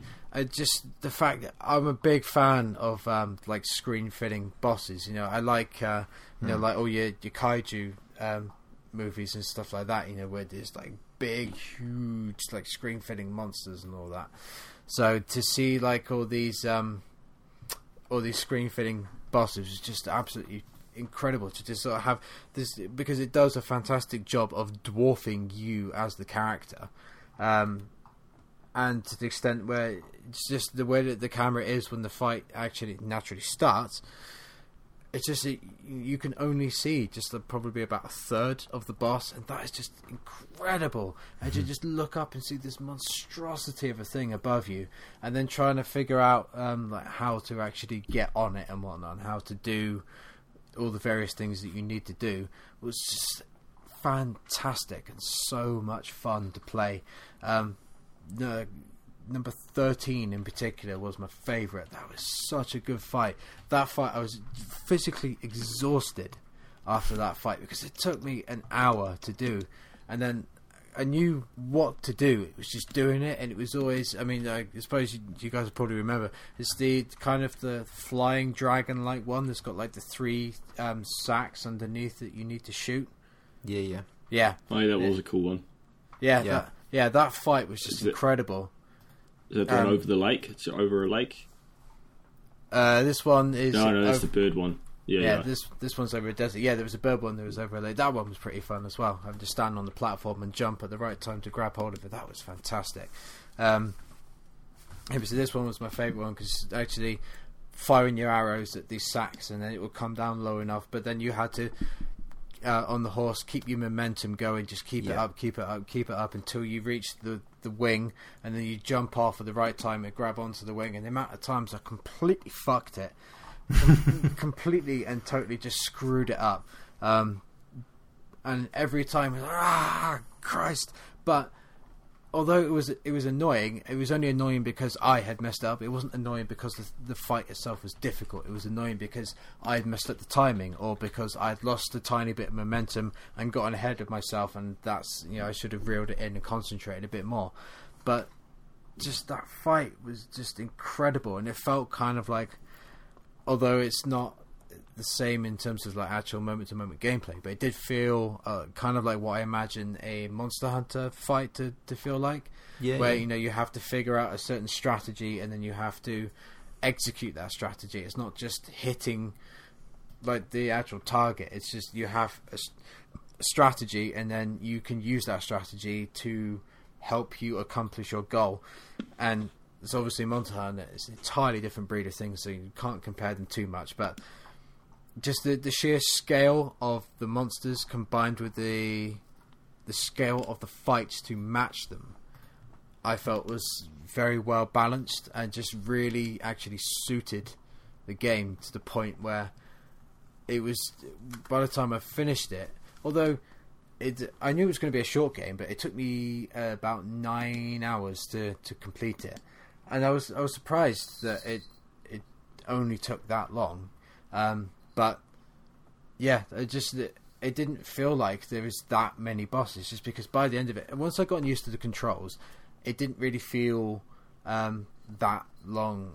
Anyway, I was kind of just like absolutely plowing through it, because the controls were a little bit of a hurdle, just a tiny little bit.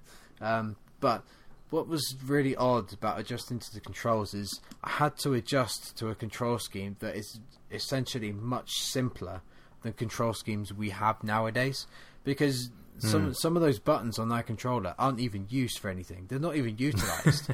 So it is quite a simplified and minimalistic control scheme, and yet we've all played games in this day and age that have got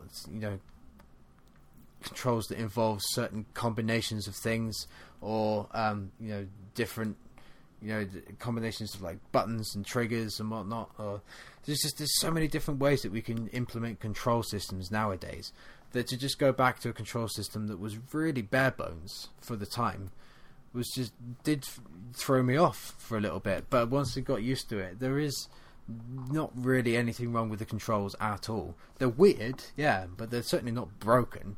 And I would not say to any stretch of the imagination that those controls are bad. It's just, obviously, it would be easy to jump on that bandwagon now, talking about it in 2017, and looking back on it from, like, in a retrospective point of view. But it's really not that difficult to get to grips with. It's very simple. It has incredibly simple functions that just work, and yeah, once you've gotten used to it, I think the camera might be a bit off, but just like in terms of how responsive it is, because I'm so used to having cameras now that are pin sharp responsive. So to have this not be quite so responsive, that was more where the problem lies. But that's not related to the actual control scheme itself, so I can't use that to level any criticism at the controls. Yeah, but so ultimately the camera did have its problems, but didn't really stop me from doing that much in the game, and ultimately gave me some of the best views in that game that I might not have seen otherwise. So so I can't really sort of say anything too bad against the camera either, just because it's not the best. But do you know what? There's certain points where I was more focused on trying to actually find where I was going. It helped me just sort of stand there and appreciate where I was, and just not seem to just take a few seconds out and remind myself that it doesn't matter if you lost. This is a beautiful vista. Take a step back, enjoy it, and then once you've cleared your head a little bit, get back on the horse, and away you go. And to just have that sort of thing just crop up naturally without you having to actually sort of seek it out or anything was just, it's just beautiful. It's such a fantastic game. I did want to ask, is there multiple endings in this game? Because I don't believe so. No, I don't think there is. I think there's I could be wrong. I haven't played it for ages. But is there? Yeah, I think there's just one. Yeah, I think there it's is one. Yeah, It's not. Yeah. yeah. I mean, so it did kind of make it seem like there could be another ending. But I think that I don't know. I think that's because my 2017 brain has like trained me to think, that oh well, if you would have done this, or if you would have gone out your way to do these extra little things, then we would have had a different ending. But the ending is in and of itself was a satisfying ending, and certainly didn't feel cheated. It just felt like a kind of ending that could have gone a different way depending on, I don't know, something that you could have done. So, yeah. I think reading there was sort of rumours about it that went around, similar to your thinking, where people were saying that, oh, was there one? Like they got the vibe there could have been, but there's nothing, conclusive about it. Yeah, so, yeah, yeah. It definitely gives off the vibe that there could have been a separate ending if you would have just. I know that I heard something to do with the lizards. I don't know what that is exactly. I was going to save that for when I play the remake and sort of focus more on the lizards. I don't know entirely what that's about, and I haven't. They just give you more stamina. Oh, they give you more stamina. Oh, right, okay. Ah, right. Yeah, okay, yeah, right. I'm with you now, because there have been a couple of things that I've heard in passing that I'm thinking, well, how do I make that happen? But that makes sense now. Yeah, okay, yeah, I'm with you. How did you beat the game without getting more stamina then? I just rested. I was going to say that. I just rested on. There are certain points on the Colossi where you can actually rest, like on their shoulders or something. So that if you take a breather and then you go in and stab the marker once or twice, and then if you can naturally find a way, it's trial and error. I mean, that's not to say that I didn't fall off or I didn't lose my stamina a shitload of times, because I did. But the trial and error of just trying to find a decent resting spot so that I could, even if I could just get half of my stamina back, it was enough for me to work with to at least progress slightly. So yeah, but I mean, I didn't actually increase my stamina bar once. So I didn't even know that was how you did that until you just told me. So yeah, it's not really that big a challenge if you rest. So they have certain places, well, some of them do have certain places that you can just sort of take a breather out if you need to, and then just sort of keep on your toes and then get ready to grab onto it if it does start to shake you off. So yeah, I wouldn't say that it was that difficult, to be fair. I found it very infuriating. I did it all on camera though, and I just went and found one of my videos. Jeremy watched it and commented, and yeah, I had like glitches and the Colossus like disappeared on me. So like it just vanished from the arena. And then I got stuck in a wall. Yeah, I had lots of issues. I can see why it is good, and everything you've said is correct. Like spectacular, and visually, the Colossi fantastic. But yeah, the jankiness of the player movement I found infuriating. And that last boss, man, I held on my whole stamina bar, and he did not stop shaking like 3 times. It took me like 2 hours for that last boss. Yeah, that fight was a bit of a pain.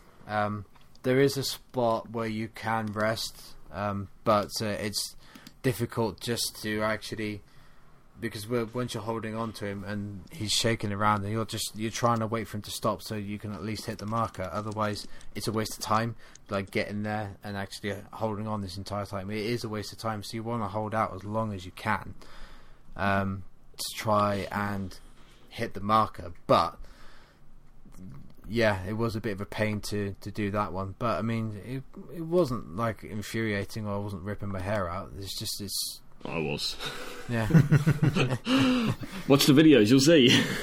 Oh yeah, no, I've seen them. Believe me, I've seen them. But yeah. You're more patient than me. No, I'm really not, mate. I'm really not. I mean, see, I might have been patient with this one, but you should see me playing the Surge. Jesus Christ. So, yeah. Yeah. Yeah. But so that's basically all I've got to say on that one. So just to confirm that a game that a load of people out there played 11 years ago, funny enough, it's still as incredible today as it was back then. So, that's why cult classics like this are a thing, is because they are truly wonderful pieces of art that, even though they might age in terms of their aesthetic and, in the actual graphics of it, it doesn't make it any less of a beautiful thing. And that's exactly what it was. It was a beautiful thing, and I'm very glad I've actually got around to playing it. I have Eco as well, so I do plan on going through that at some point. Just because I want to do like the entire trilogy, if you want, so Eco, Shadow, and Last Guardian. I do want to do the entire trilogy, so that I can actually sort of tick this one off my list of series or like games that I feel I should play. Really enjoyed it. It's just as good as I expected it to be, and that will probably come as no surprise to absolutely anyone. So, that will round off that one. So unless there's anything other you chaps have to say, we can round this thing up, I think. Just to go on with the Metal Gear Solid 5 talk, it's like $18 on the PSN at the moment. So that'll be like £10. Bargain. Yeah, heck yeah. That's fine. I paid £100 for that day one, so you got your money's worth. Oh yeah, I've got about 128 hours out of it now, so I definitely got more. Even if £1 an hour, I've got my money's worth. I had, I had about 100 hours, I think. It's easily done. You can just lose time in that game.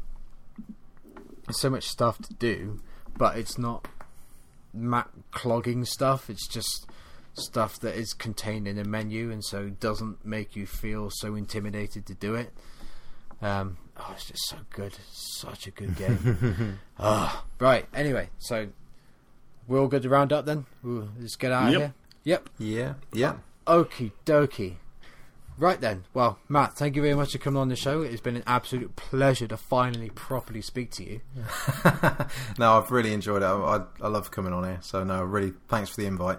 Not at all, man. So there is always a seat here. You're always welcome. Always welcome. Would you care to tell the people who don't or might already not, well, might know, might not know, where can they find you on the internet? Well, you can find me personally on Twitter generally at Ninja Badger 7, the number 7. Podcast wise, I'm co-host with Dave and Cameron on Monster Dear Monster, where we basically talk about the lore about certain monsters. We're quite liberal with it, so it could be monsters, aliens, kaiju, vampires, werewolves, all sorts really. So we generally do it on either books, games, films, make comparisons, etc. As of this recording, in due course, so over the next couple of months, we've got Doom coming up. We've got we're going to touch Dead Space. Yes. We got the Thing, which I think you've expressed interest in, Josh. Oh yes. There's probably a few others that I've forgotten, but and also, like I said earlier at the start of the episode, the Castlevania TV series as well. So yeah, we've got a lot. We're always looking for guests. Anyone that wants to, feel that they want to chip in on a particular subject, where we're more than welcome. There's always room at the inn for them. So and like I said, I can't give any details because I haven't decided on names and everything. But like I said, I will be doing that YouTube channel around fighting games. But like I said, no name as yet, so I can't give any details. Watch this space. Yeah, absolutely. Yeah, fantastic. Big Badger Bonanza. Big Badger Bonanza, that's what you can call it. You heard it here first. It could be Big Badger Punch-Out Bonanza or something like that, I don't know. Vader, where can people find you on the internet? You don't want to. I think they might. Well, they might well Vader do. Van Oden. Yeah. VaderVanOden.com. All my stuff's there. Fantastic. And nice. You can find me on Twitter at MorbidBeard. You'll be able to find my PSN, Xbox Live, so you can check out my awesome gamer tag. But yeah, so you can find me on there. In fact, do add me on Xbox to give me a reason to turn the thing on every once in a while. Yeah, but so you can find my PSN, my Xbox details on there. If you like us and you like the kind of show that we do, please check us out at darkinsight.net. There you'll find all the shows, a list of all the guests that we've had on so far, a list of all the hosts, and a bit of fun little backstories for all of our personal profiles on there as well. If you can find us on iTunes, you can give us like a rating and a review, and that if you could do that, that'd be absolutely fantastic. It really helps us climb the ladder of iTunes, which is quite a long ladder, so any extra exposure we can get is always greatly appreciated. So for the time being, I shall sign off and say see you later. Bye. Bye.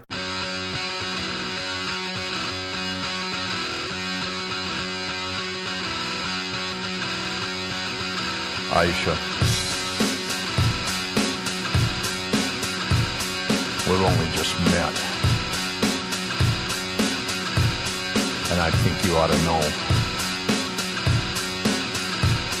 I'm a murderer. Babies need blood.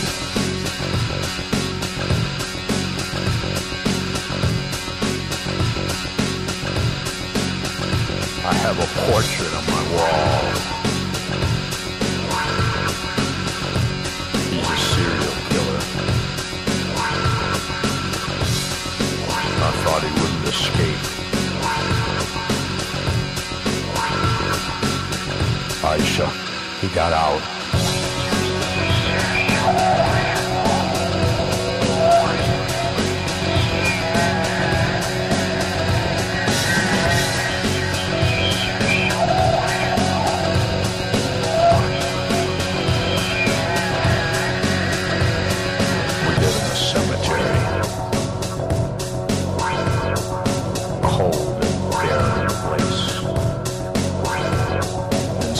Runs with us.